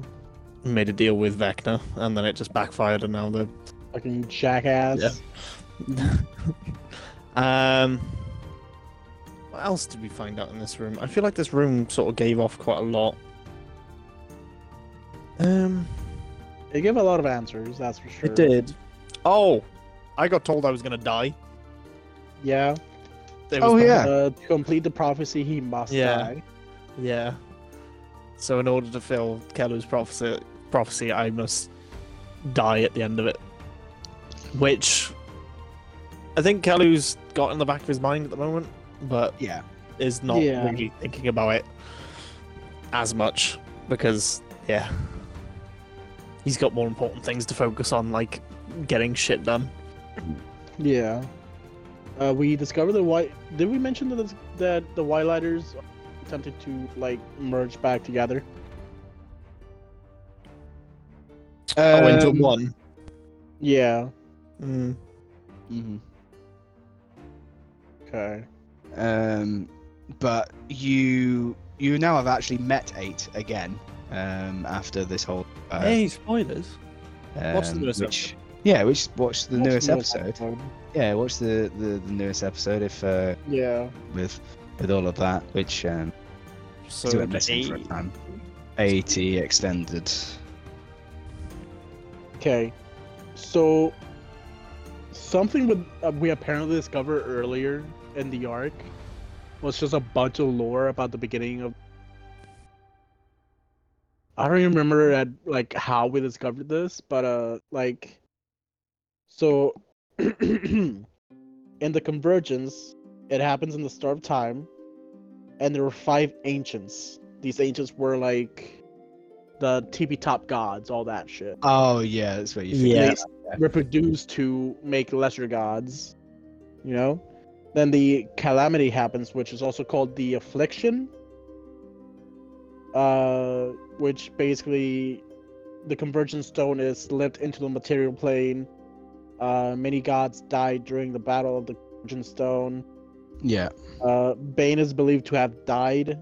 Bane led the group of tyrants for the stone. 5 of the ancient gods, not the titans, not the ancients. 5 of the. Was it the 5 ancients? Was the 5 ancients like the Frostmane, Bane, and Agroth, or were those just the lesser gods that came after the? So Asgaroth is one of the ancients. Asgroth is one of the ancients. Yeah, there is 2 left out of the that are left out of the ancients. You have Asgaroth and somebody else, which you don't know who is Gotcha. the one. But you know that there is Asgaroth. Gotcha. But So yeah. here it says that 5 ancient gods created everything, which were Frostmane, Bane, I have Bane, Svim, and Tyr and Agroth in this list. Yeah, that's not the ancients. No, that's not the ancients, but they're the ancient gods that created everything. Right? No, I'm wrong then. So Asgaroth Why do I is have one of that the list then? ancients. I don't know, but Asgaroth is one of the. That's probably like the gods that you know of that were part of the calamity and the whole the war. Yeah, that you know of. But yeah, basically Asgaroth and the smattering of others were basically the first gods to ever exist. They created everything that you know. Right. But out of all of them, 2 of them are left, which Asgaroth and somebody else. But yeah, Kronos was all the ancients, which he's now dead. Gotcha. But yeah, so Asgaroth is one, and Kronos was another one dead. But yeah, so they create everything. We find some more information on the Frostbane, which FYI, Drendar's god patron, all that is the Frostbane. I don't remember you went through that. Adam, you're free to cut this little part. No. I think you guys sort of did discuss it a little bit after sort of getting to know Drin a little. But you did discuss that. Gotcha. The whole sort of dealio with him having this tie to the Frost. Yeah. Oriel, which was. I think we went to search for information on the Frostbane a little bit. Like her actual name was Oriel. Oriel, yeah. She was depicted as being like fickle, vain, and evil. She allied herself with Asgaroth though, so she can't be that bad, right? Right. Exactly. Right. Some other mentions gods were Talos, Malor. Yeah. Is Umberly a god? Umberly is a god. Umberly. Okay, Umberly's a god. Gotcha. And who was the one that killed Kronos? Talona? Talona, yeah. Goddess. Yeah, of poison. Talona. She killed. Yeah. She was allied with Bane, with Loviatar and Mask. Yeah. Just a lot of god shit going on. That a lot of god Yeah. stuff. Yeah, Do not a lot want to be a of part of information. fighting and all that. Just let them do their thing. Yeah. Then Vecna is a whole deal with. Yeah, that's like conquering.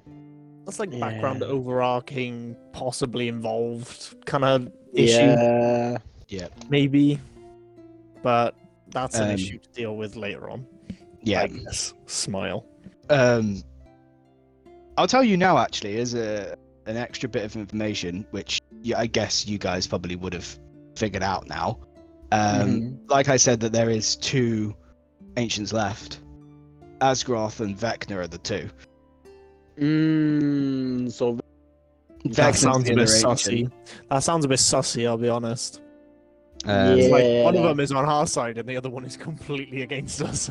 Yeah. So that sounds he's a bit not completely against us. You know, he's just vibing in Belseas. Brother, he is like messing everything up in the background.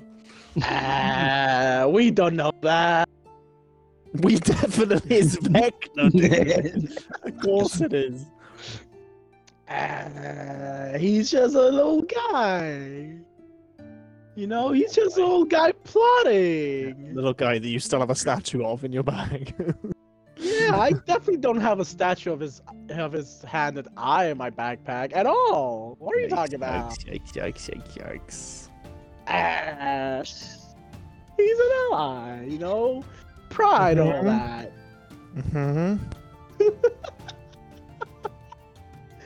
Undead pride. But yeah.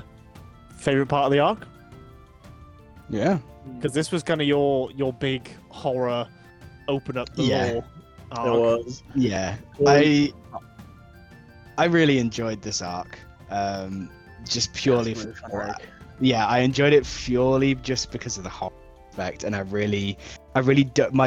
dove into a lot of horror stuff at the time, and I think it really helped with picture how awful this place was, I did a lot of research, other D&D sort of adventures and campaigns. Mhm. I read a lot of sort of like I had a bit of books on the go, various sort of things. I picked up at that time actually. I picked up Tasha's Cauldron as well. That book, which they have a whole entire section in there, evil presences and sort of to D&D, which I never really sort of engaged with before. So I utilized all of that and put it all together, and I think it drove it somewhere which you sort of expected but didn't expect that much. Yeah, it was a bit much at times where we were like, yeah, there's a lot going on. Yeah. Yeah. But it was because you had this whole like, we need to go here but we don't want to stay here. That whole sort of like effect in your mind, which is what I wanted you guys to have the whole entire of this arc, especially just to be like, yeah, we've got to get to where we need to get to, but we don't want to stay here at all. Like, we just want to get this place done and dusted and go. Which you guys did a really good job with everything that you had at your disposal, and sort of Drindar coming straight out of the ice and then go cursed land dead was quite like Big step for him. Yeah, big step for him, and he dealt with it so well. He did. Which I was not expecting. That's fine. Yeah. Look how he's grown up. He has. For me, like my favorite parts that were like the smaller parts, you know, like discovering Drenthar, going face to face with that Lacking Lich and just trying to keep composure to not alert it. That was so good. Yeah. That was such a fun little moment, especially since it was just Landon dealing with that. Oh wait, like, yeah, you were on watch. I was on watch, and it's just this random like undead lichen looking person. Yep. It was like you couldn't wake up the other guys either because you didn't want to like impose any. Yeah, you didn't want to alert it, so it was literally like you just like there, being like, like oh crap. Yeah, it was very nerve wracking. It was really fucking good. Talking with what's his name? Grimvold was so fun. Discovering like the whole history of the castle was fucking cool, and discovering the like ancient history of the world was also yeah. Talking with before the convergence and everything, yeah. Talking with Arks, the Enduring was fucking epic.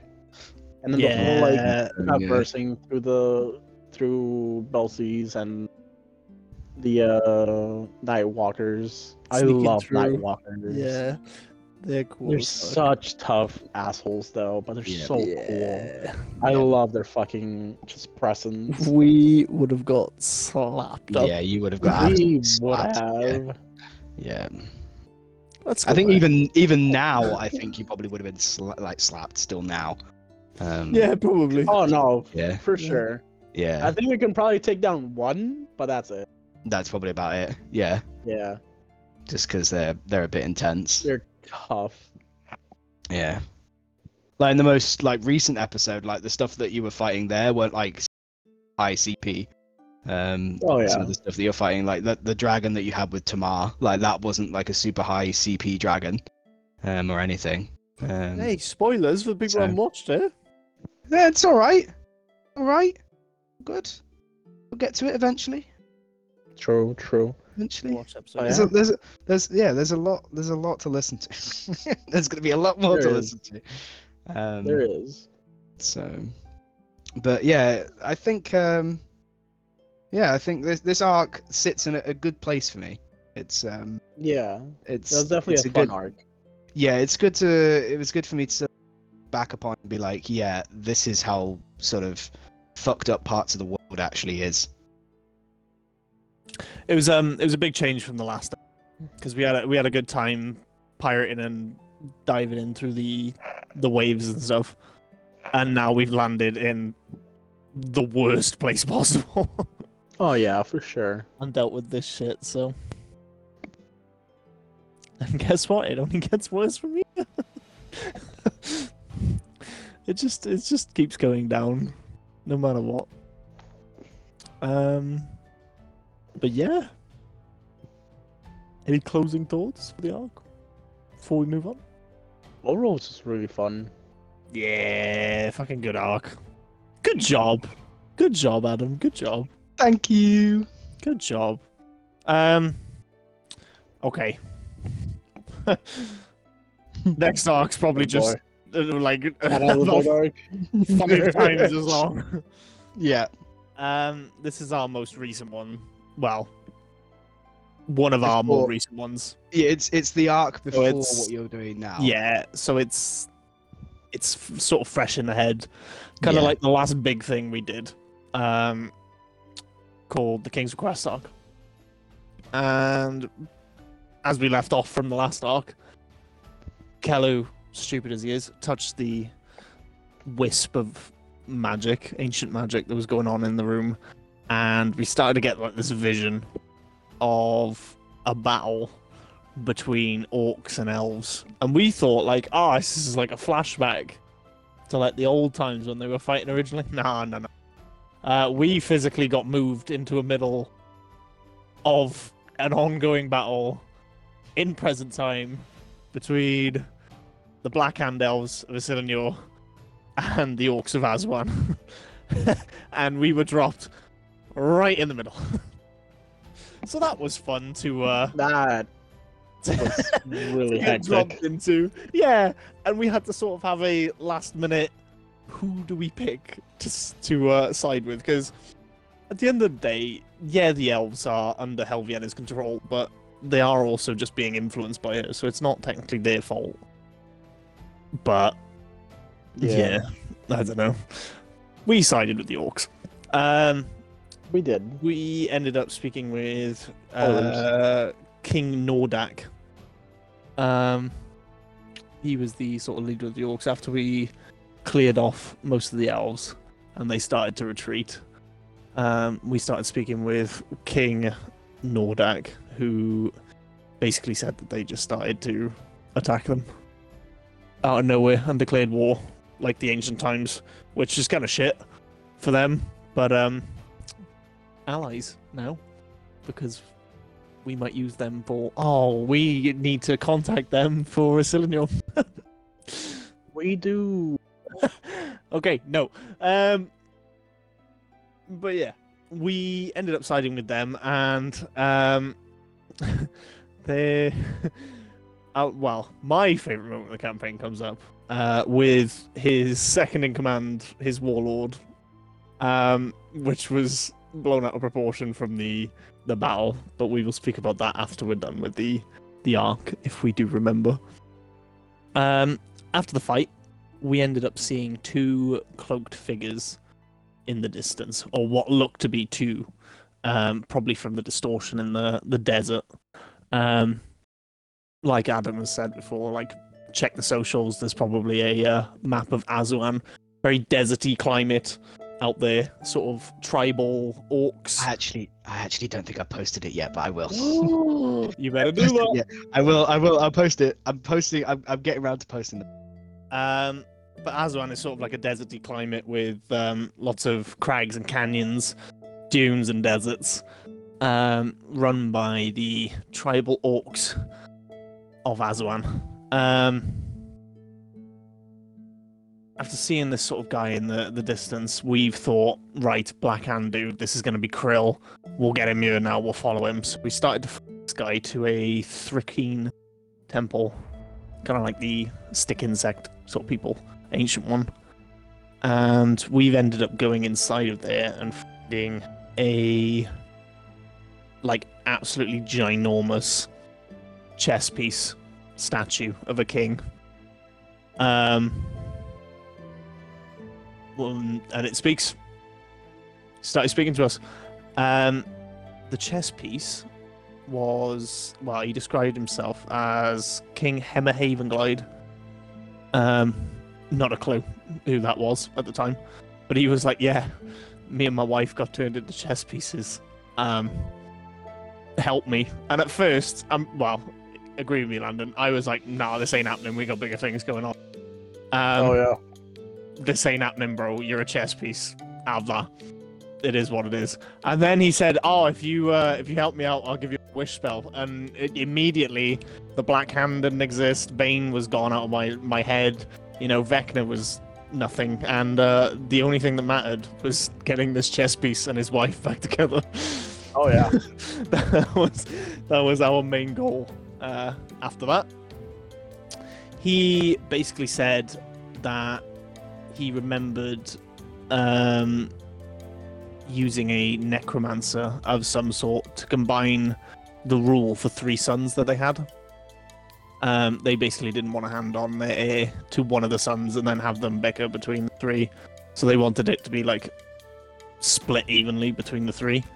But the necromancer kind of done them over and killed the other 2 sons, whilst one of them remained alive and bound to the necromancer for immortality, which we found out to be King Caspian, who is the now king of Agrafel, which Kello is very familiar with and knew very well. Sort of like the capital city of the Kuldan dynasty. Yeah. So, with this whole new quest, we were like, cool. Put the Helviana assault on lock. Put the Stone of Convergence search on lock, and we'll get this wish scroll to see if it can sort of help us along our way. And my god, was it the worst idea we had, because it took us on the biggest tangent of our life. Yep. We spent so long trying to find this thing, and then it ended up just being like we ended up getting bonds and whatnot. Anyway, whilst we're in the cave, we find the hooded figure that was watching us, and he makes himself acquainted with us as Moran. He was sort of working under King Caspian in a faction called the Untainted. Best way to describe them is like almost like a discovery sort of mystical guild that sort of looks upon like mysteries and works under the king as his sort of like secret service almost is how I pictured it. Or secret agent. Yeah. Basically, yeah. The secret service. So yeah, he basically said, yeah, I've been trying to sort of find King Hemmer for a while for King Caspian, and we're trying to find Queen Mari as well. And we were like, cool, we'll help you out. Why not? He said, come back to Agrafel, we'll meet you there. Cool, lovely stuff. We're stranded in a desert once again. Whilst on our way to Agrafel, which I believe I just teleported us there because I was having a bit of a dull moment. I was like, let's fly there, and then I was like, wait, I can actually just teleport us. Drindar had a vision from his god, which is sort of like, I don't want to spoil it too much, but in the episode you'll realize that each of us gets sort of like this unique homebrew final form dealio. Yeah. Like as we described, Kalu gets to turn into his dragon form. Landon gets his in this sort of arc, kind of gets the sort of like starting steps for it. But Drindar gets his vision of his, which is the Frost Maiden's scythe that's been locked away inside the Asilimor vault. And she's asked him to go reclaim it to use as like her champion, which we still haven't done, and I'm very, very excited for Drin to get his scythe because it sounds awesome, just the idea of it and things like that. But yeah, that is on the list when we kill Helviana, is go in the vault, get the scythe, then kill Helviana, or vice versa. You might want to get it before. Cool. Okay then. Noted. Write that down. Write that down. We head back to Agrafel, and we speak with King Caspian, who we say, "Look, we got your dad. Cool beans." Correct me if I'm wrong. I believe Queen Mari is actually already in Agrafel. Yes. Yeah. So they already have found her. They just need like the process of like Yeah. rekindling them back together to sort of like break this curse thing. Yeah. In the meantime, he asks us to investigate some murders that have been going on in Ebonhold, which was a small village at the base of a massive central mountain in Kuldan. It's basically there's leads that apparently a beast is hidden in the dwarvish city down there. Yeah. And Moran actually gives us a companion to take with us called Rodan. And Rodan is actually a very cool, well-designed, sort of intricate character. He's like a poisoner, sort of ranger kind of guy. Pretty cool. Yeah. Really sort of like, I don't know, he sort of gave off like arrogant, kind of confident vibes. Wasn't super high level, but, you know, take him along for the trip. Why not? Extra pair of hands. He was basically he's like a poisoner. He was like all based around like poison, stuff like that, and like a bit of an apothecary, and stuff like that. Yeah. And taking him with us was our first mistake. As we'll find out later. We head to the city of Moradin, which is the sort of big dwarven ex-capital that was hidden under the mountain. And we find out the place has been overgrown with almost like this giant plant.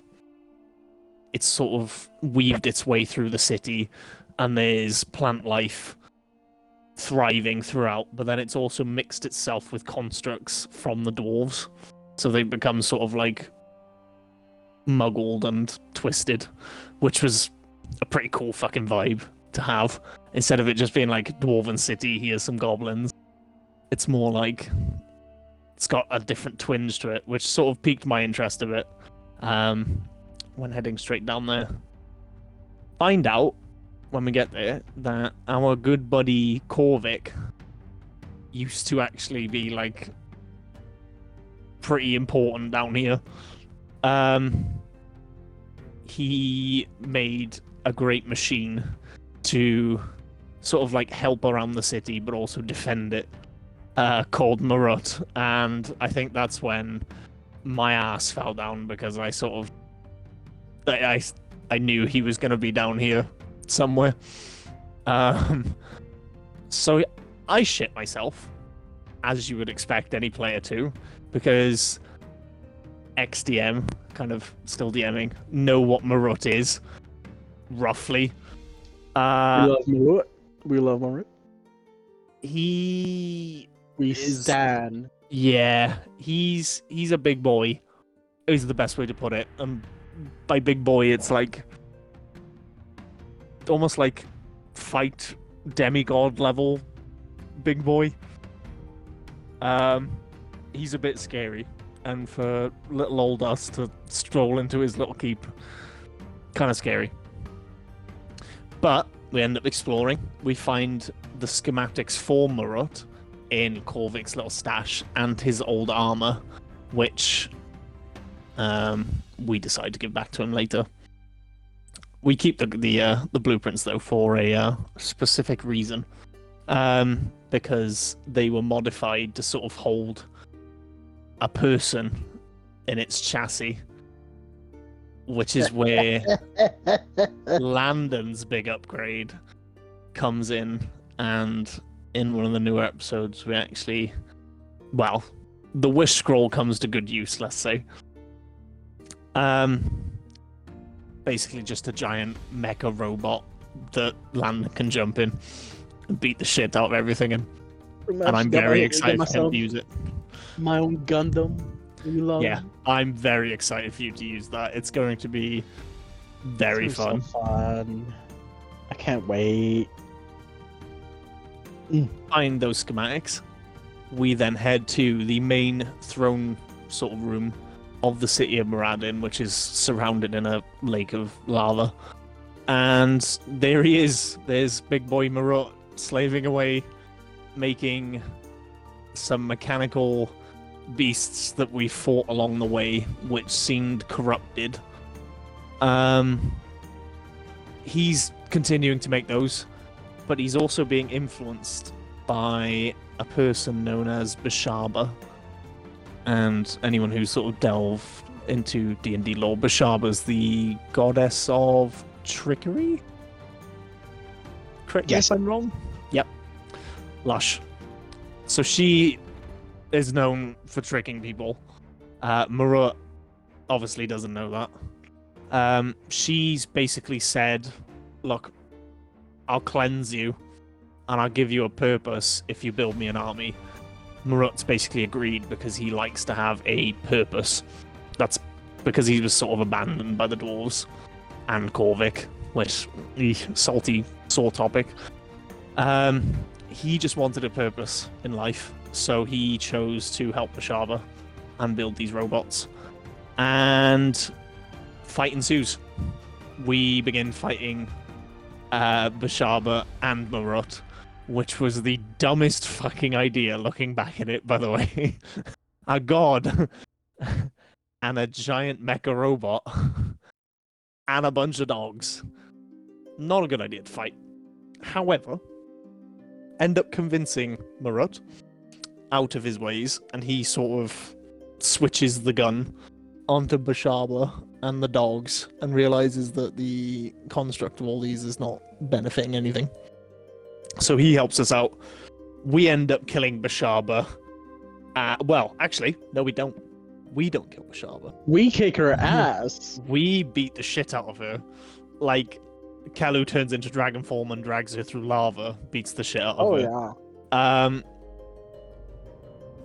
But we don't kill her. We end up sort of blocking off the throne, and she ends up going for the door.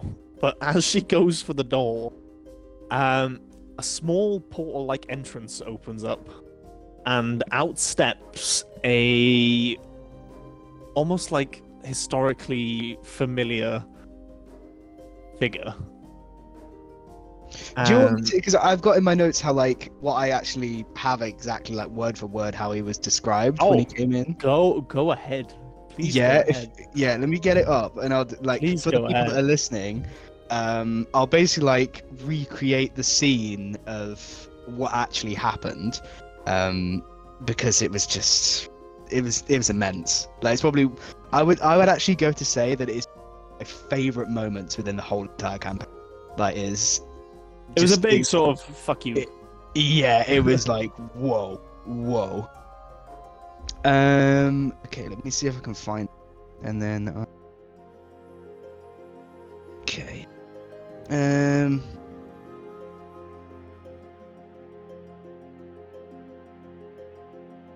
Yeah, so when you sort of like you killed Bashaba, didn't you? You dragged her into lava, but then like her essence was like going between the dogs. Yes. Her like essence was like going between all of the dogs and sort of like taking control of kill one, it would move to a different one. Vice versa. But then it got to like the last dog. And then all of a sudden that this sort of like black mist like smoke starts to appear, almost like a portal. I'll read you exactly what I have. You watch as a large green grey-skinned hand stretch out the mist, grabbing hold of the last remaining steel predator by its neck.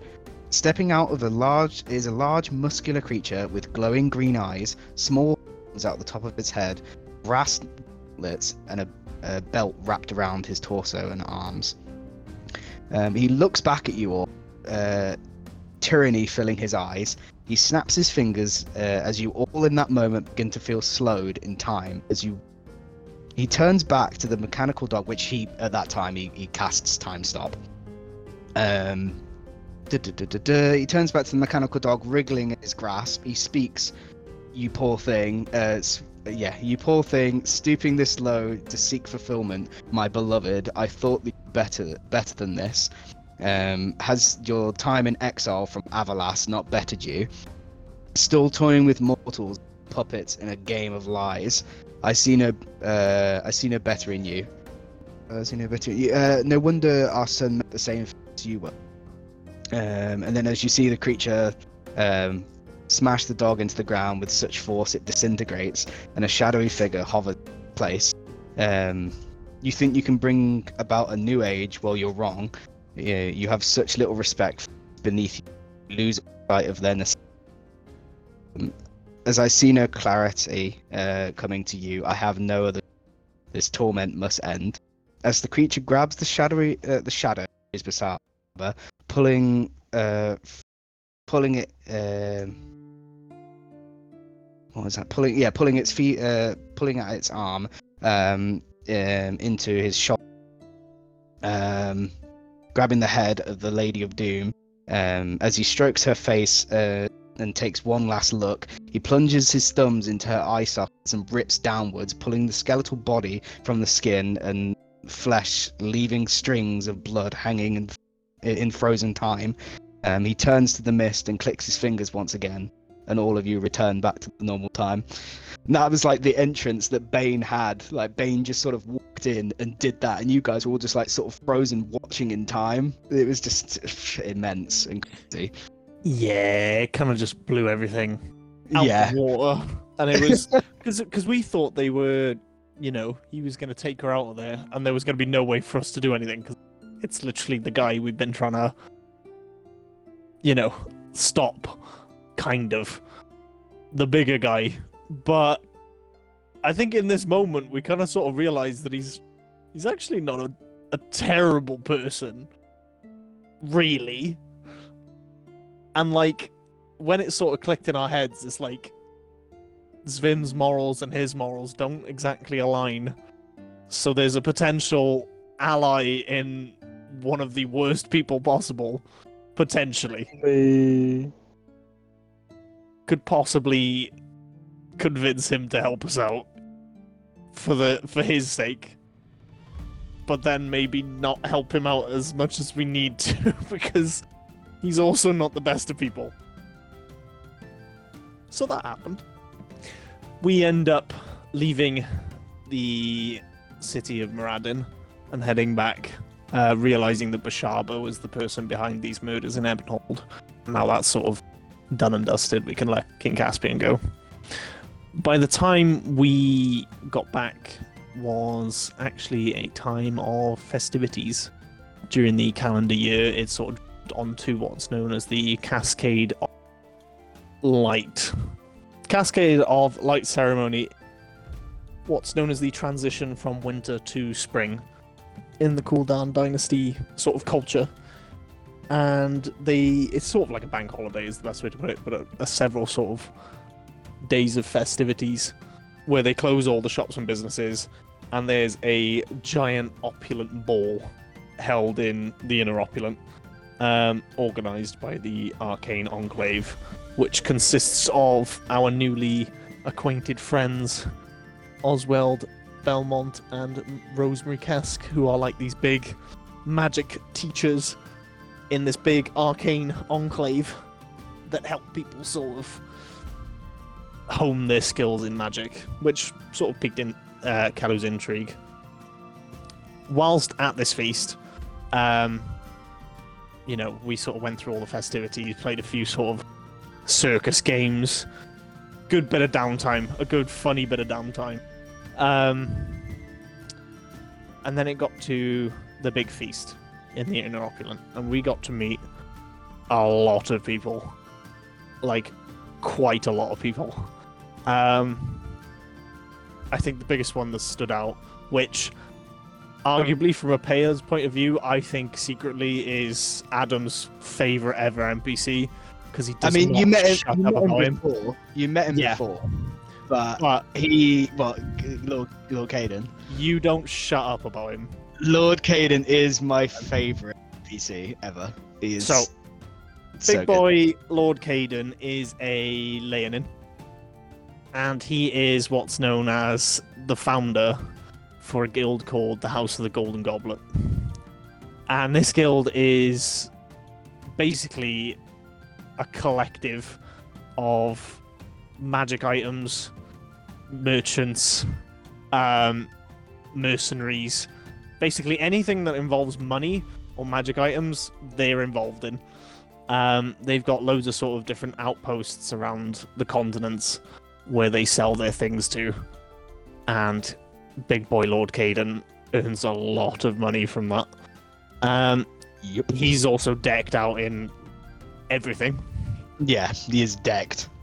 And he's like an ex-adventurer / kind of doesn't do it anymore because he's too rich to do it. But he can do quite a lot. Yeah. Considering he's level 20. So he was a good person to get on the good terms with. Which actually we ended up buying from him a belt of fire giant strength for Rob. almost all of our belongings. Yeah, basically near enough everything. We sold all of the gems we've earned. We sold all of our money. We got rid of some magic items in return as just to have this belt of fire giant strength, which, after the newest episode, which you should really, really watch, is going to pay off a lot. Yeah. It really does. 100%. Holy shit. Episode 80, a lot of fire. There's a lot of fire. Oh, yeah. That's all I'll say. After meeting Lord Caden, we also met Oswald and Rosemary. They sort of made themselves acquainted with us, being like the heads of this arcane school. And yeah, it was just sort of like this big old ball after the Cascade of Light festivities. And we were like, cool. Nice little downtime, you know, we get to celebrate a little bit. And then it sort of took a weird turn in my eyes, because it sort of got a bit weird when he started to describe this tribal clan called the Calder Varga tribe, which are from the southern mountain range in the Kuldan dynasty. And they're a bunch of frosty Goliaths, is the best way to put it. Viking-esque, big as fuck, strong as fuck, and will probably crush you with their hands. Yeah. Cool people. Probably shouldn't be at a ball, which is what threw me off. And also just the way it was described, it was sort of like a off. You know, there was something Out off. of nowhere, kind of? Yeah. Yeah, it was just kind of like, I get that. Don't know what's going on here, but either way, they sort of introduced themselves as sort of like these ancient worshippers of the Norse gods from the old world. Like we said, like Christianity was still a thing back then, so they are sort of still holding on to those beliefs of the old world on the Norse gods. But they specifically worship Skadi, the goddess, you know, being barbarians and whatnot. Hunters. Their leader, Halfgringer, the big boy, he is huge and scary. He's a big man. But he said that him and his peoples were pushed out over the mountains by something unknown, but they wish to settle within Kuldan, and that's why they're sort of here to sort of negotiate with the powers, King Caspian, to see what's going on. And then it got even worse, because they started to describe, you know, oh, they've been attacked by salamanders and this, that, and the other. And then all of a sudden, right at the end of the session, King Caspian gets assassinated. He kicks the bucket. Yeah, and that's when things get really fucky-wucky, is the best way to put it. Really fucky-wucky. That's the only sentence I can use for that. Yeah. I think I'm gonna just. I know I'm probably like butting in a little bit, but I think that to me, the like ending that session where it ended on that massive cliffhanger was probably the biggest cliffhanger and best cliffhanger that I've ever done. It was just D&D. really well timed. Like, Yeah. the session was coming to a good point It was where we pretty were good. like, Cliffhanger. okay, this is a good time for a session to stop. But then it was like, where could we stop? It's just, it's just a ball. But I think we were so hyper focused on this Kaldavarga tribe and Halfgringer being like, oh, salamanders, you shouldn't really be here. It's a bit weird. And then that happened. It's just sort of like, it was all coincidental to Kelu, and he was like, they've come here, they've fucking murdered him, they're gonna take over. Next session, it's not the case. They didn't do it at all. Neither did anyone else in the room. We tried our best to sort of find out who it was. But obviously, Kelu's suspicions are Krill has impersonated someone and gone in and killed King Caspian to sort of sway the imbalance in the east so they can sort of carry on with what they were doing.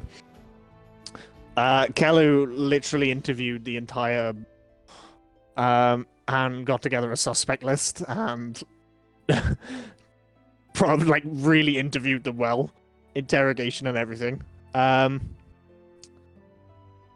But then we got sort of suspicious of other people, i.e. Moran, the person who sort of worked under King Caspian. And then it sort of clicked in the brain like he's not actually here when he should be, and so should the rest of the clan. So we went down to the guild hall where they were supposed to be. And as soon as we stepped in the room, they were all dead. Which is Yep. which was also a bit rough because it was like, right, so that's got rid of all these as suspects. But who's killed King Caspian and who's killed these people? We had a little look around, and then the big fucky wucky got even more fucky when we opened the door and saw Rodan hanging from the ceiling with a note attached to him. And the note was similar to ones we've seen before, wrote by Krill. And on the note, it said, "Be careful who you take with you next time." Which basically means, A, all the disclosures we made about the Dragon Sanctum, and all of our plans, and everything we wanted to do to Rodan is now in Krill's possession. So we have to change all of that. Because, the Rodan that Yeah. they took with them was actually Krill impersonating The entire time, him. just to get information. Yeah. Which is shit, but also really good fucking storytelling. And I was like, that's so shit for us, but it's so cool. So that happened. We got played.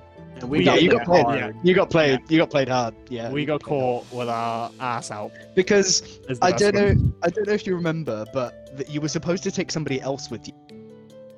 Yeah, we were supposed to take the girl. Yeah. You, then- No, you were supposed to take another. There was another dude that was part of the house, a part of that house, that you were supposed to take with you. I can't Yeah, remember it changed his last minute. name, but it changed last minute. Yeah, Yeah. it changed last minute to Rodan instead, and yeah, you guys at that time didn't click on. Oh, okay, and just took him with you anyway. But that there was like a big old reasoning behind all of that something happened, and it ended up being having to force to be Rodan, but it was just Krill instead. Yeah. Smart guy. Very, very smart, sneaky guy. So, yeah. Fuck him. Yeah. He's very much built up to be this shitbag that we hate. And now we're on a warpath to murder him. And yeah, really, that's almost the end of the arc. Like, at the end, King Caspian dies, we end up going up to see King Hemmer and telling him about his son passing from the assassination and saying, like, you know, we're going to solve this, we're going to look into who did it, and we'll get revenge for you. And And that's when we got granted the wish scroll. Before he died. Did he die? He did die, didn't he? Yes. Yeah. Did the queen die as well or no? No, she didn't die. He's still alive. It's just the king passed because the magic got too much or something along those lines. Either way, he gave us a wish scroll. He said he can say the words to grant the wish. And we spent a good 20 minutes just formulating the words for the wish because we didn't want this to fucking backfire.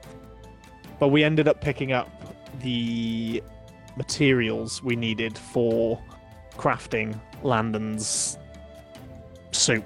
His mech suit, basically, is the best way to put it. Which, thinking back on it now, if you worded it differently, you could have had it already built. Yeah, there is that. You wouldn't have had to have all the materials there, but it's fine. Hey, it is what it is. There was a lot going on. It is what it is. Yeah, there was a lot going on, okay? The wording of the spell was kind of like rushed, I would say. Yeah. Because we needed to sort of, fix shit. Yeah. But we end up getting a lot of materials, and as of current, I believe it's just been finished as of episode 80.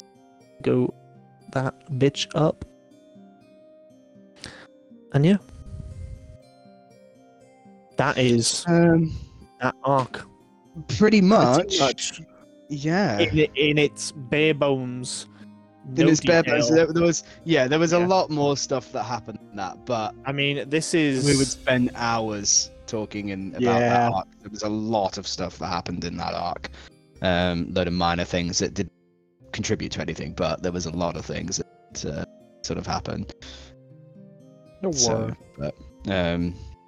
was one thing that I did like as well is like you figured out how the whole within the mines of Moradin, how a whole overgrown became a thing, where there was like a tear in reality to the Feywilds. And there was sort of like a leakage of the Feywilds, which was interesting, which you guys figured out and thingy to do with that.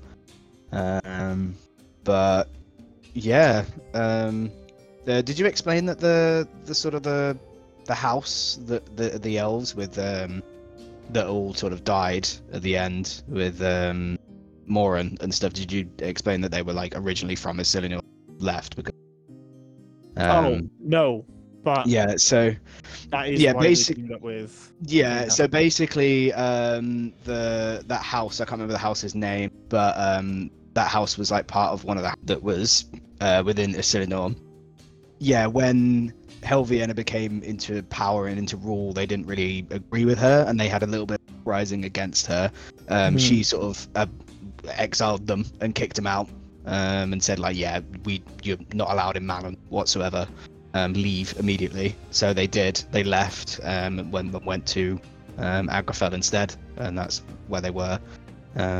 So they are elves. Like so that arc alone is 15 sessions of probably 4 to 5 hours.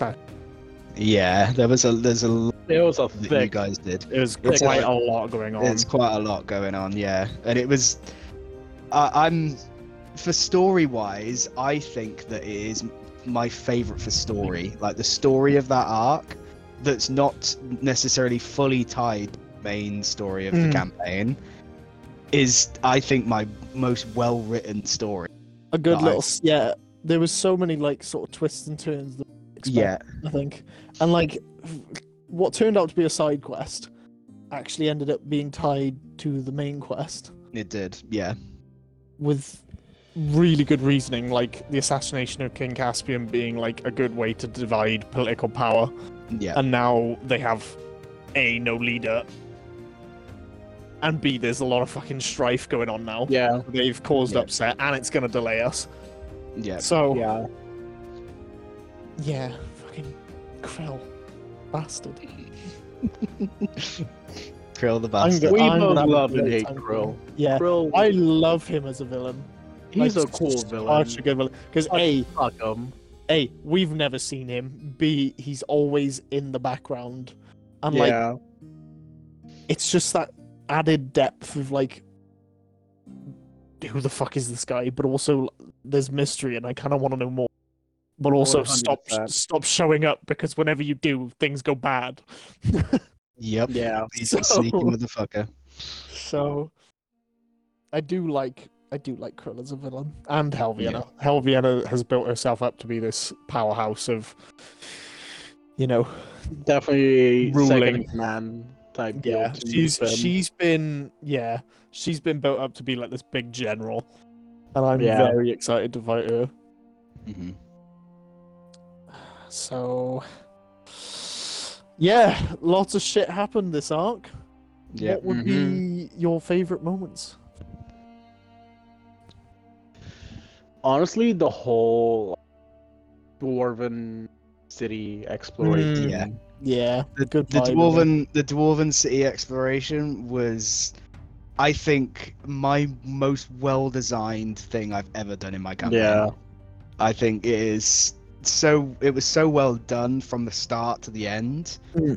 It was the whole story that went along with it, from the little pieces that you gathered while you were there, the whole trek that went deeper into the mine to go so far to the Underdark. Which was shit! which was hitting the you guys Underdark was fun. hitting the layer of the dark and having sort of a little bit of crap going on and stuff down there, which was pretty insane. Yeah. And then being like, yeah, we're not going any further, fuck this, let's go back up. Yeah. Which was actually where Landon got injected with the, which I don't think you've It hasn't been mentioned yet. So hasn't been mentioned. in some point around our adventure with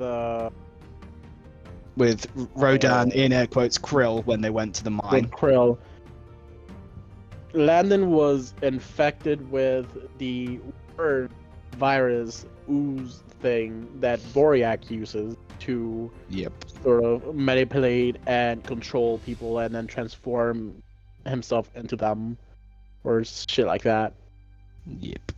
And that's kind of discovered at the very end of the it's just sort of like the very end of the arc. Rob kind of sees something wiggling around inside like scalp.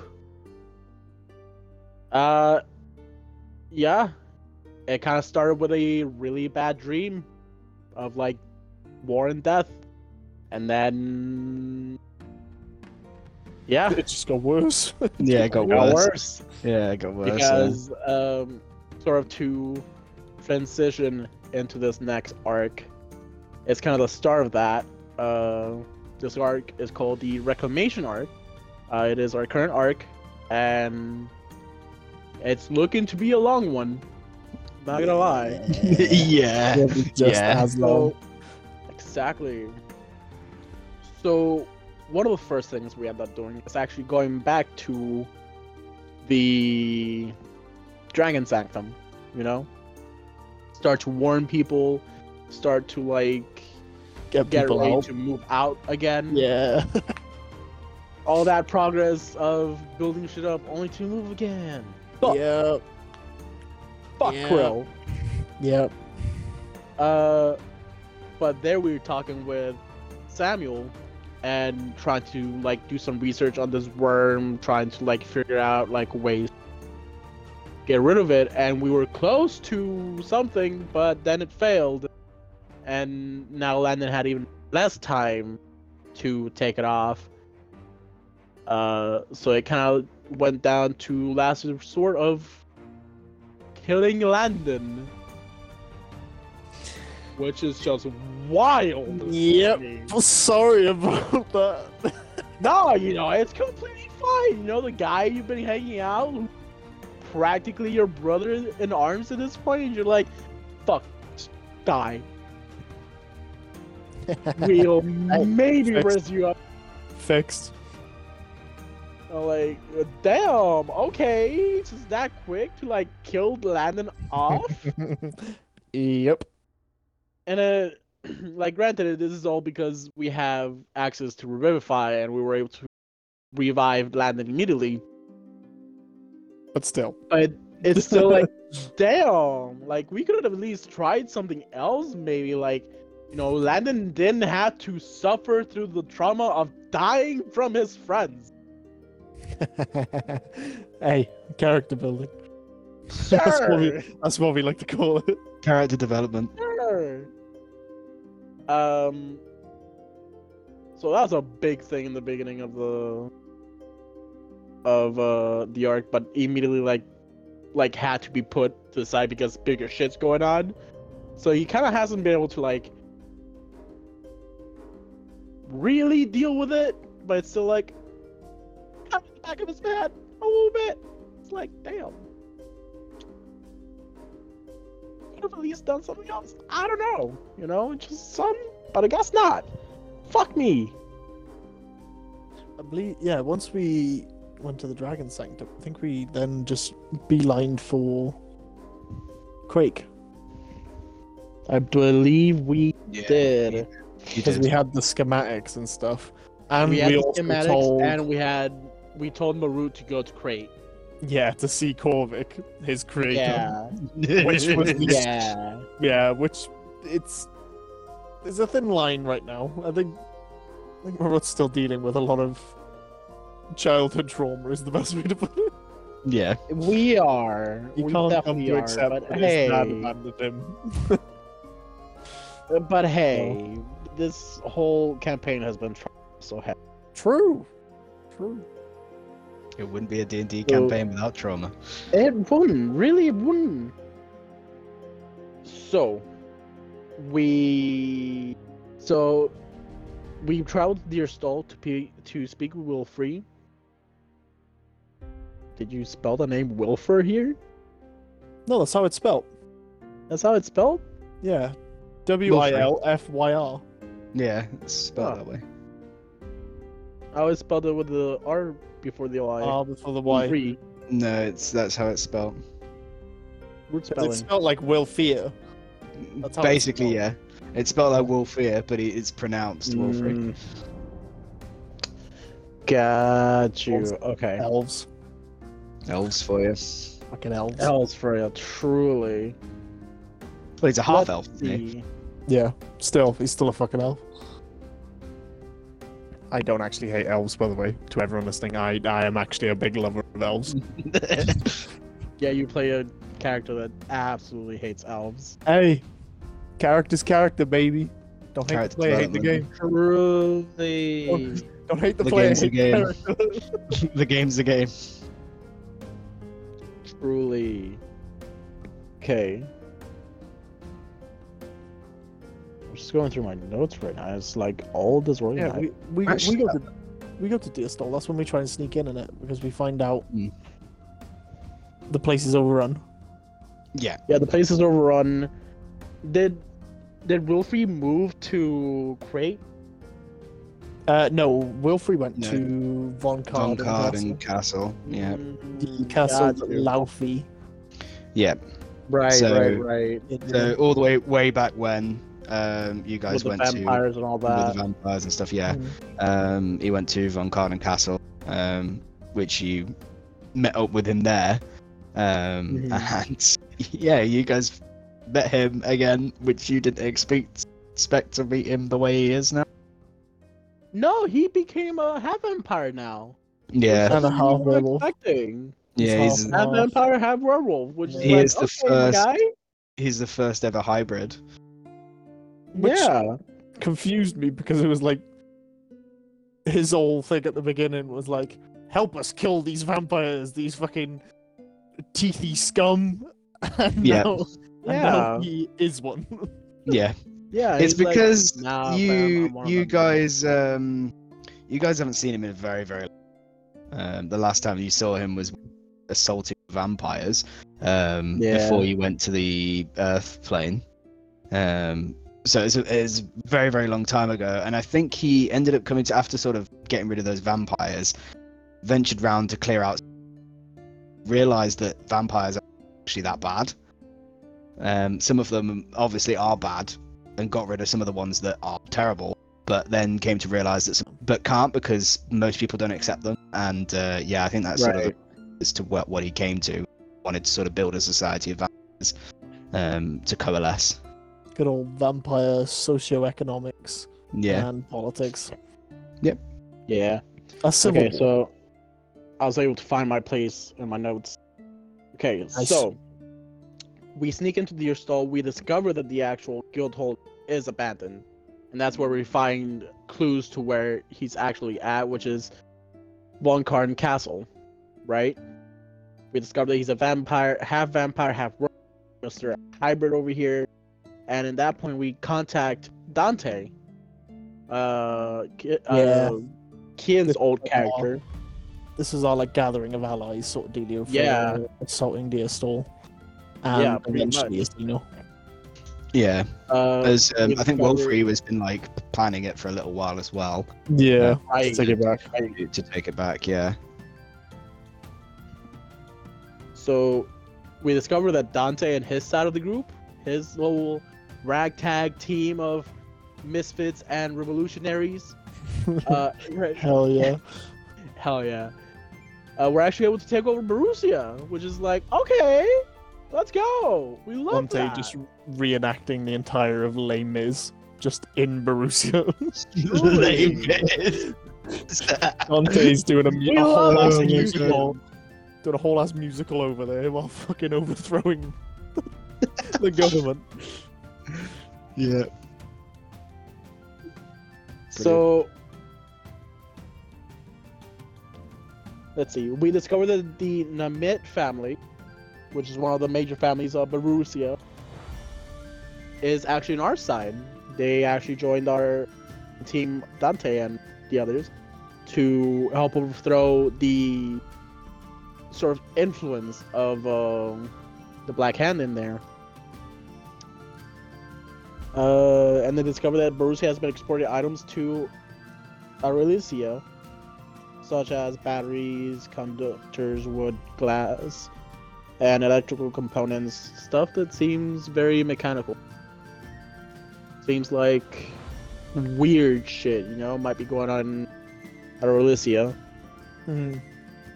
That's also another plot hook we just did not latch onto. We did Probably not. On there and you Yeah. another 40 sessions there figuring out what the fuck this has to do with the stoner conversions. Truly. But we do hear about stuff of an excavator, a giant machine being constructed by Phoebian, who's a halfling scientist, Oh yeah. who might be working with Black Hand, who might be Pinky Finger, but we're not sure yet. We're not sure. It's speculation. That's a whole side where we haven't caught on yet. But hey. Anyway, after that whole information, we are able to move our people to, I believe it's the Von Creighton Castle, Yeah. right? Von Carden Castle. We move. Von Creighton. Well, we move your family to Craig Yeah. and hide them in Yeah, right. Craig. a random little workshop. Right. After Corvix was brutally blown up by Burrow Remember it. after a Yeah. little tiff. But they get together. Yeah. They're building your machine. Yeah, And, they're building your thingy, aren't they? Yeah. then? Mac. and they're hiding out Okay. with them, whilst we get our actual allies to Von Carden Castle. Yeah. Right. That's where we hear from Wolfrey that some of his scouts were taken to Walden. Wait, Walden is Walden Yeah. town? Yeah. Yeah. So Walden was taken over by Helviana and then given to one of Yeah. the clouds. That's what we learnt. And she's building an obelisk with a stone on top. Yeah, it was kind of bad. Yeah. They Yeah. gave us really bad necromantic energy. And we had no idea what the fuck that was. So 2 and 2 kind of needed to solve that. Yeah, and Break their Landon. influence. I don't know why I attached myself to that so hard.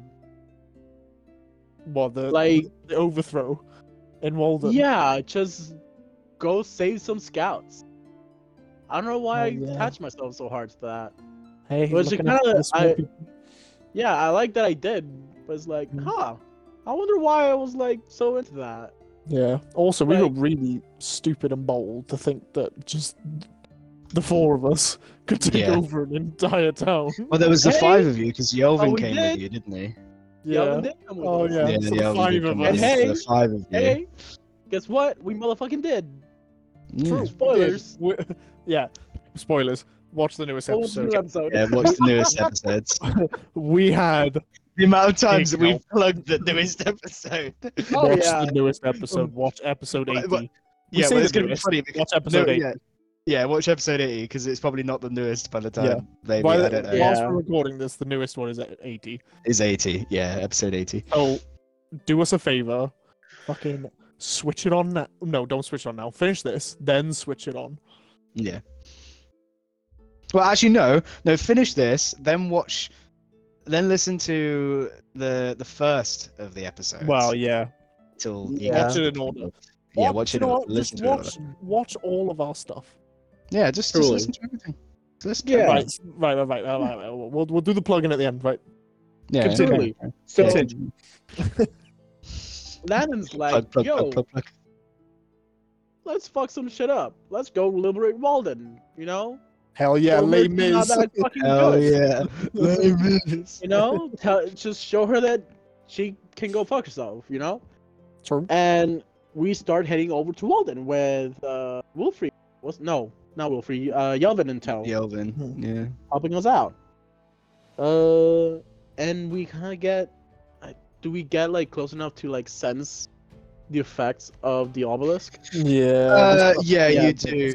Kind of shit. Just before that, you like sort of find that there's a trade route that goes Yeah. between Isildur and Walden. Sneaking in. You sort of intercepted the cart and the supplies and stuff, and took that Yeah. over, which was pretty well done. There's something I can't like. I have this ring in my notes. I think Landon knows it is a, or it was Kello and I wrote it. And it's like the obelisk is like blocking a path in the soul, not restraining it, just Yeah. blocking it. But Yeah. and they might be connected to something Bell sees. We get to we fuck up a convoy and take it over, obviously. Yeah. And we're able to play the part of like, I think I'm a prisoner. I think I'm a prisoner. I think I was captured Yeah. or something. And then we just stride into it. In with our into black Walden. hand uniforms. Yeah. It gave off like major, classic World War II film, sneaking into the Nazi camp, that sort of dealio. Yeah. Gave off that sort of like, we're sneaking behind enemy lines sort of deal. It Which gave me we were. Glorious Bastards type Yes, vibes. literally. Good film. Yeah. Good film. You know what? Once you Definitely finish watch. watching this, go watch that film. And watch that Yeah. Yeah. Go watch just for context. So from there, we kind of just throw all our plans to the fucking trash and just decide, let's go loud. And we fucking start fighting this. I believe that's where we start on the not last session. 78. What, 78? Yeah. Yeah. That's in episode 78, Yeah. right? Yeah. That is I believe, literally where it yeah. like starts. Yeah. We start Yeah. running on the roofs. Which that gives a recap anyway, that. so it brings you up to There we speed at are. that point. Yeah. We run through the roofs, we get into a massive fight right outside the obelisk. And we just Don't fucking fuck spoil shit it! up. Stop fucking spoiling it! No. They've already watched it. We fuck shit up. Yeah, you fuck shit up. We fuck shit up. And I mean, yeah, we fuck shit up. We go into the tower. Do you want me to keep going like this? or- No. You're gonna have to watch the episodes Yeah. if you You want know to know what? what Yeah, happens you're next. right. You're gonna have to That's listen pretty to all much- the episodes That's pretty much it for the for the story. Up to speed. story so far. Up If to you watch speed. part 1 Yeah. and 2, you're up to Um, speed You're with up the to speed. basics. The main Yeah. story, obviously. Throughout both of these parts, we've made disclosures and things like. There's probably small characters that we haven't mentioned, or small plot hooks that we haven't mentioned, things that aren't really relevant, the overarching story, or sub stories, things like that. There will be mentions through newer episodes of characters that we probably haven't mentioned throughout these recaps, which hopefully, if we do mention them, we will sort of give a basis of where they lie. Mm-hmm. Hopefully. If we're not stupid. Yeah, there is that. But I think now that we've done our whole up to date, is there any moments like let's do for each of us? Let's do like our top 3 moments within the whole campaign so far, not including like the newest episodes that we've released. So not 78, 78, right, 80, okay. but like the ones previous. Like, what has been like your top 3? So, are we talking just for our characters, or are we just talking in general? No, probably for your characters. Like your character, your 2 characters. Like, what's your favorite moments for you? And I'll go for like ones my that top sort 3. of stand out. Yeah, that stand like prominent. Like if if someone was to come up to you and say, "Oh, what's like your top moments from your like 4-year-long D&D campaign?" Like, what would you say is like your top 3? And I'll do the same, but obviously not with like a character because I'm a DM. But the whole, like, number 1, 3 for Kellu.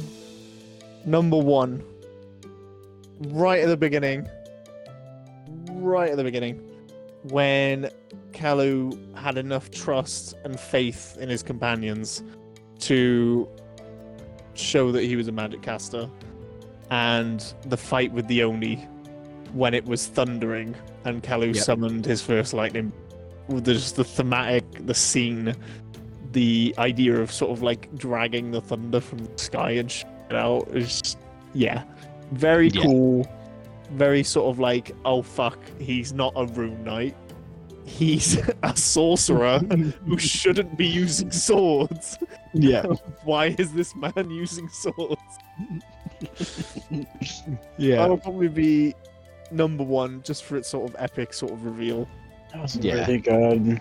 Yeah, I really like that. Number 2, again, another really early memory, but it's just one that just comes straight to my head, is Kellu and Landon's first sort of like heart-to-heart conversation. Oh yeah, and the side of the mountain.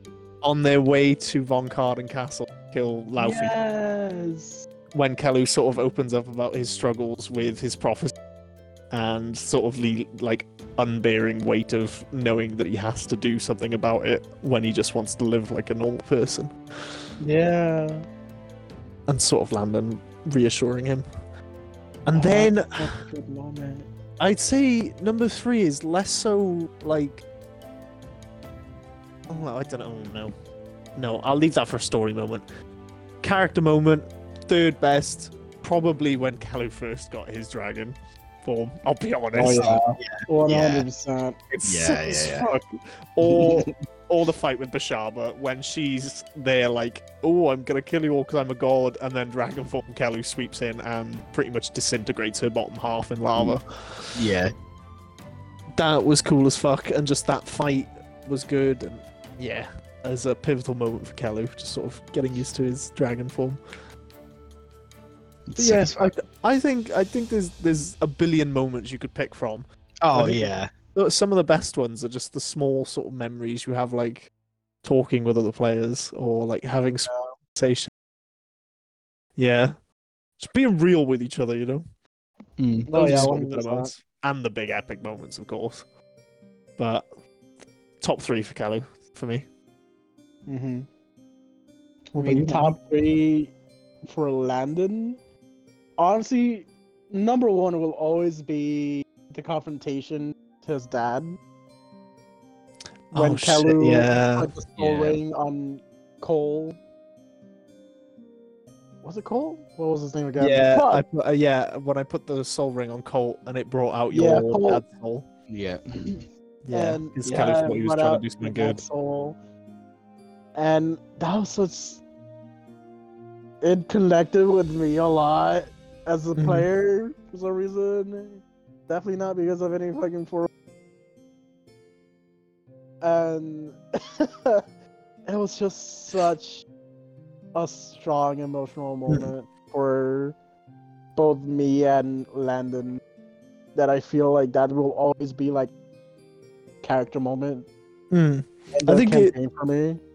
Yeah, I think it helped them, like, because it was sort of back and forth between me and you. I think we were both really immersed. Oh yeah. Because Kello was very much getting angsty and angry at like, why are you kicking off? I'm trying to help you. Because as a player, I genuinely, why is he angry? It's your dad. No, like, yeah. Why are you angry? And then like you genuinely sounding upset made me upset. Honestly, like, the role playing was like. Yeah, it's so good. When me and Landon when all of the players get immersed into the story, some of the role playing is. Sometimes you just forget that you're sat in your room. Yeah, you forget that you're sat playing like a tabletop game. Yeah, it's nice. It's, Power of D&D. It is the power of D&D. But that was a really good moment. Really good interaction and sort of like quite a strong emotional moment for Landon, I'd say. That's probably gonna stick with him for a long time. Oh yeah. 100%. Second character moment, the conversation with Kelu at the side of the mountain. Yeah, boy. Nice little moment. Yeah. It was just raw emotion. Yeah, it's like the first time I actually connected with Landon as like player to character, and like I've talked to this to Kelu, to Kian before. I don't know if I haven't mentioned it to Adam. But back then, I was not connecting with Landon as a player. Yeah. Right, yeah. Like, part of me wanted to be like, I'm thinking of just killing him off and playing a different character. Honestly. Yeah. And then that moment. And then that moment kind of was like, okay, I'm vibing with this. I like this. Yeah. I like this connection I have now. And it kind of just where you are now. Yeah. Look at me still playing little Landon. Yep. And no, I'll wait until you've done like your third character moment. Even though it hasn't been fully explored yet, is definitely his death. Oh, us killing us. Killing you. Yeah. Him just being killed by his own friend. Whoops. Yikes. And for me, it's such a big moment for Landon that I do want to keep exploring it. But it's also he knows he can't really explore it right now. Yeah. There's stuff going. There's probably too a conversation much shit going on. Yeah. To like even touch upon it. And it might blow up later. Yeah. If he doesn't like do anything about it. Yeah. It might just be a conversation after like, remember when you guys actually killed me? Yeah. And you get really emotional. Because I'll be honest, Kelu suggested it, and Kelu hasn't thought about it ever since. It's just right over his head. That's what fucks him up. Like, Kelu was like, bro. Kelu was like, here's a solution. Problem solved. Done. Memory wiped. Doesn't need to be thought on.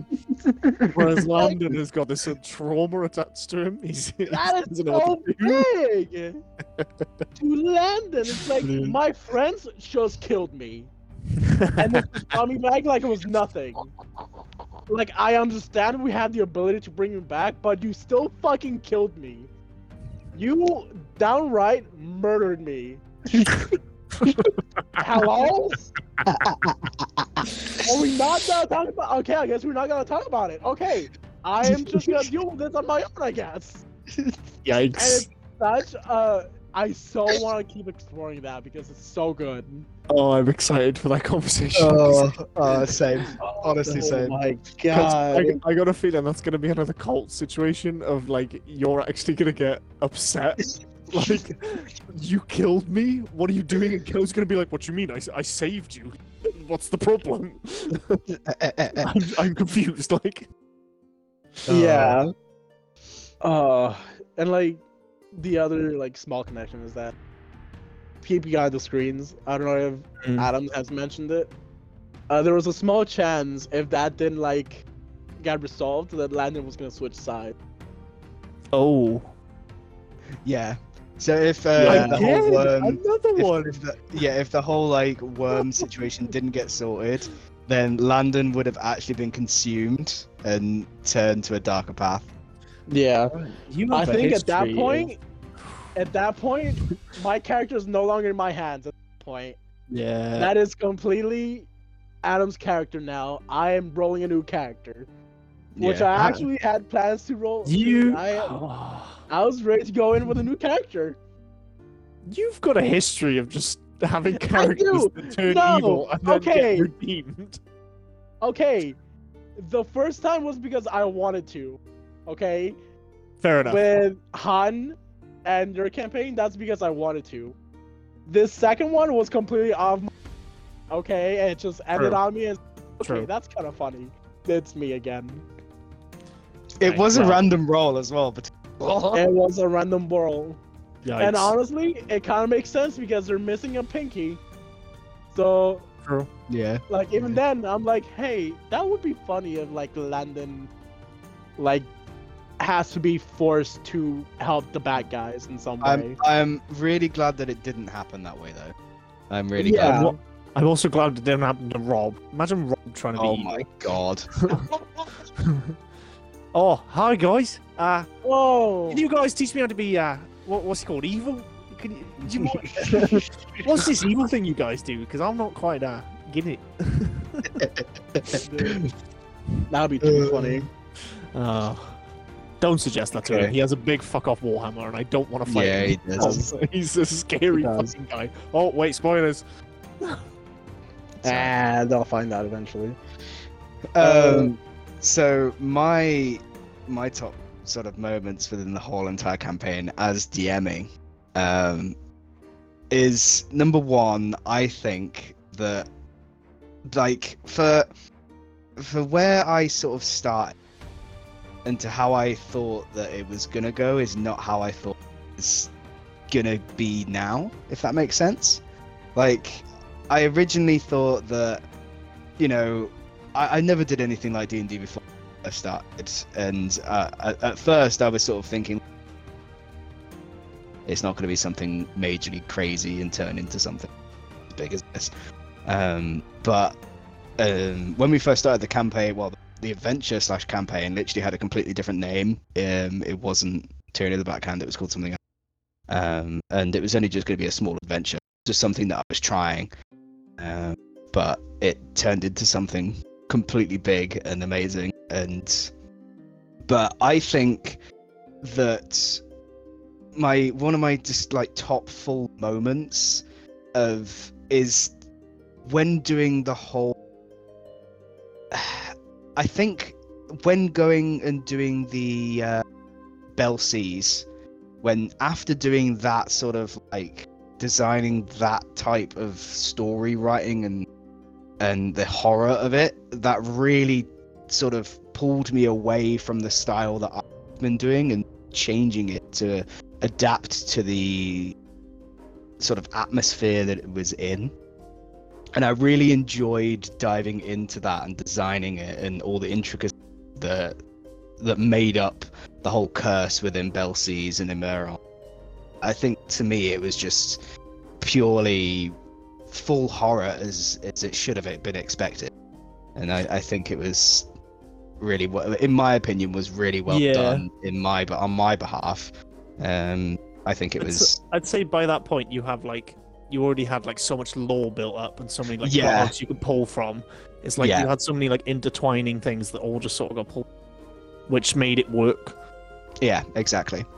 And it was so much, I don't know, the story just had so much depth to it by that point. It got to the point where it was like, shit, this is a whole new DM, really. Yeah.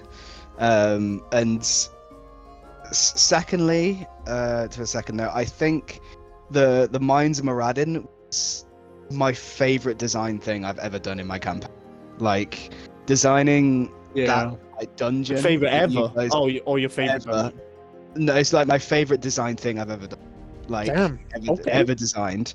I think the way that the sessions went, how well you guys played within it, and how sort of big it was, but yet wasn't too complex. It was, I think it worked phenomenal. Like it was like to the point was probably my peak of DMing at that point. It was purely amazing. I at least I feel like with how you enter it, like the entrance in to where you went on like the mine carts and things, and that sort of rapid experience of being on the mine carts and going to them being in this big gigantic room filled with constructs and plants that were all roaming about, and having this whole Underdark feel, figuring out where the Fae and all this plant life is coming from. It was just sort of loads of things intertwined into, but worked.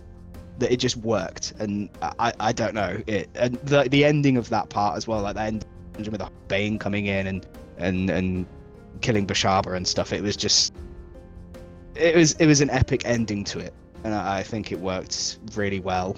But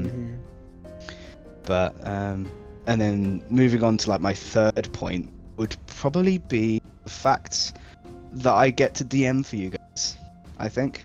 You soppy bastard. I know it's soppy as fuck, but actually having this opportunity to do all this for you guys, including Robin and now Drindar, it's taken a really big portion of my, and I couldn't now imagine not doing it, if that makes sense. Like I couldn't imagine it sort of pulling it. If I pulled like D&D out of my life right, I feel like I'd be miserable. It would just a big purpose within my life would just go, and I'm glad that you guys enjoy the world that I've created as much as I do, and filling it with the NPCs and all the characters, villains, the terrain, the sort of the atmosphere that I build for you. It's all for you guys. I do it all, and the enjoyment that I get out of it from you guys having these cool and epic moments with your characters and allowing you to just like freely roam as much as you want in the world. And seeing the enjoyment that you guys get out of it is phenomenal. It's an experience that I would ever give up. The reward of DMing, putting all that effort in. Yeah, it is. Yeah.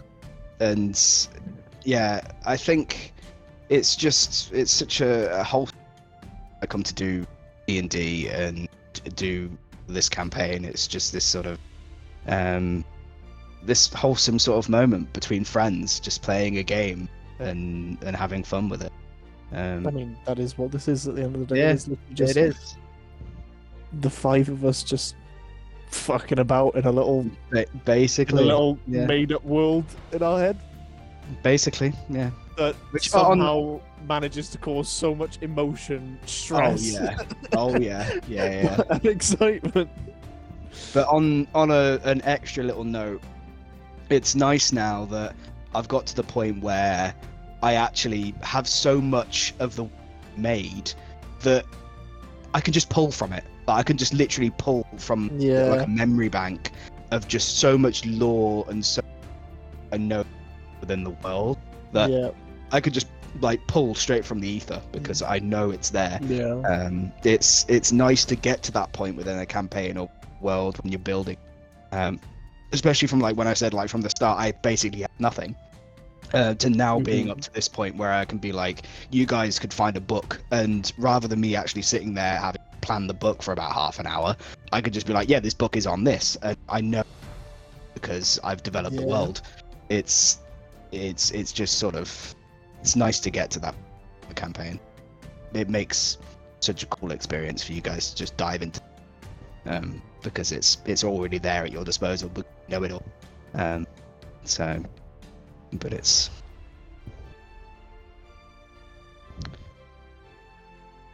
anyway. I think we'll conclude the recap. Thank you everybody for listening to this story recap. It has been an absolute blast of a journey prior to all of the episodes that have been released, to which any time that you are listening to this. However many episodes are out at the time, I do not know. But at this current time, there is 2 available, with the extended parts for each, which you can go and listen to. But there is most likely going to be more when you're listening to this, if you're listening to this for this time. We're also available on various different socials. We're on Facebook. We're on Twitter. We have a Discord server as well, which is mainly just for private things. But if you are interested in sort of joining our server for viewing some more very sort of close details to what, privately message me or email me, and I'll see if I can Discord. But other than that, thank you very much all for listening in. Another extra note, I am looking also into YouTube to be able to put stuff onto YouTube at some point, which will be there won't be like a video to go along with it. It'll most likely just be like images or a slideshow to go along with the Something audio. to stick on in the background. Something to stick on it, just because we don't have the video, fortunately for all of us, as we are very limited with. But we're making do with. So bear with us, and if you are listening to this and we are already on YouTube, then hi. But yeah, thank you, and we'll catch Before you. we go, final plugs. So number 1, I know Adam has mentioned it. We are on Facebook, Instagram, and Twitter as Roll Initiative D&D. One word for all of them. Number 2. Please head over to the fucking Instagram, because there is so many references, images there. Like, Adam is an amazing descriptive DM. However, sometimes descriptions can come out differently than what we are picturing.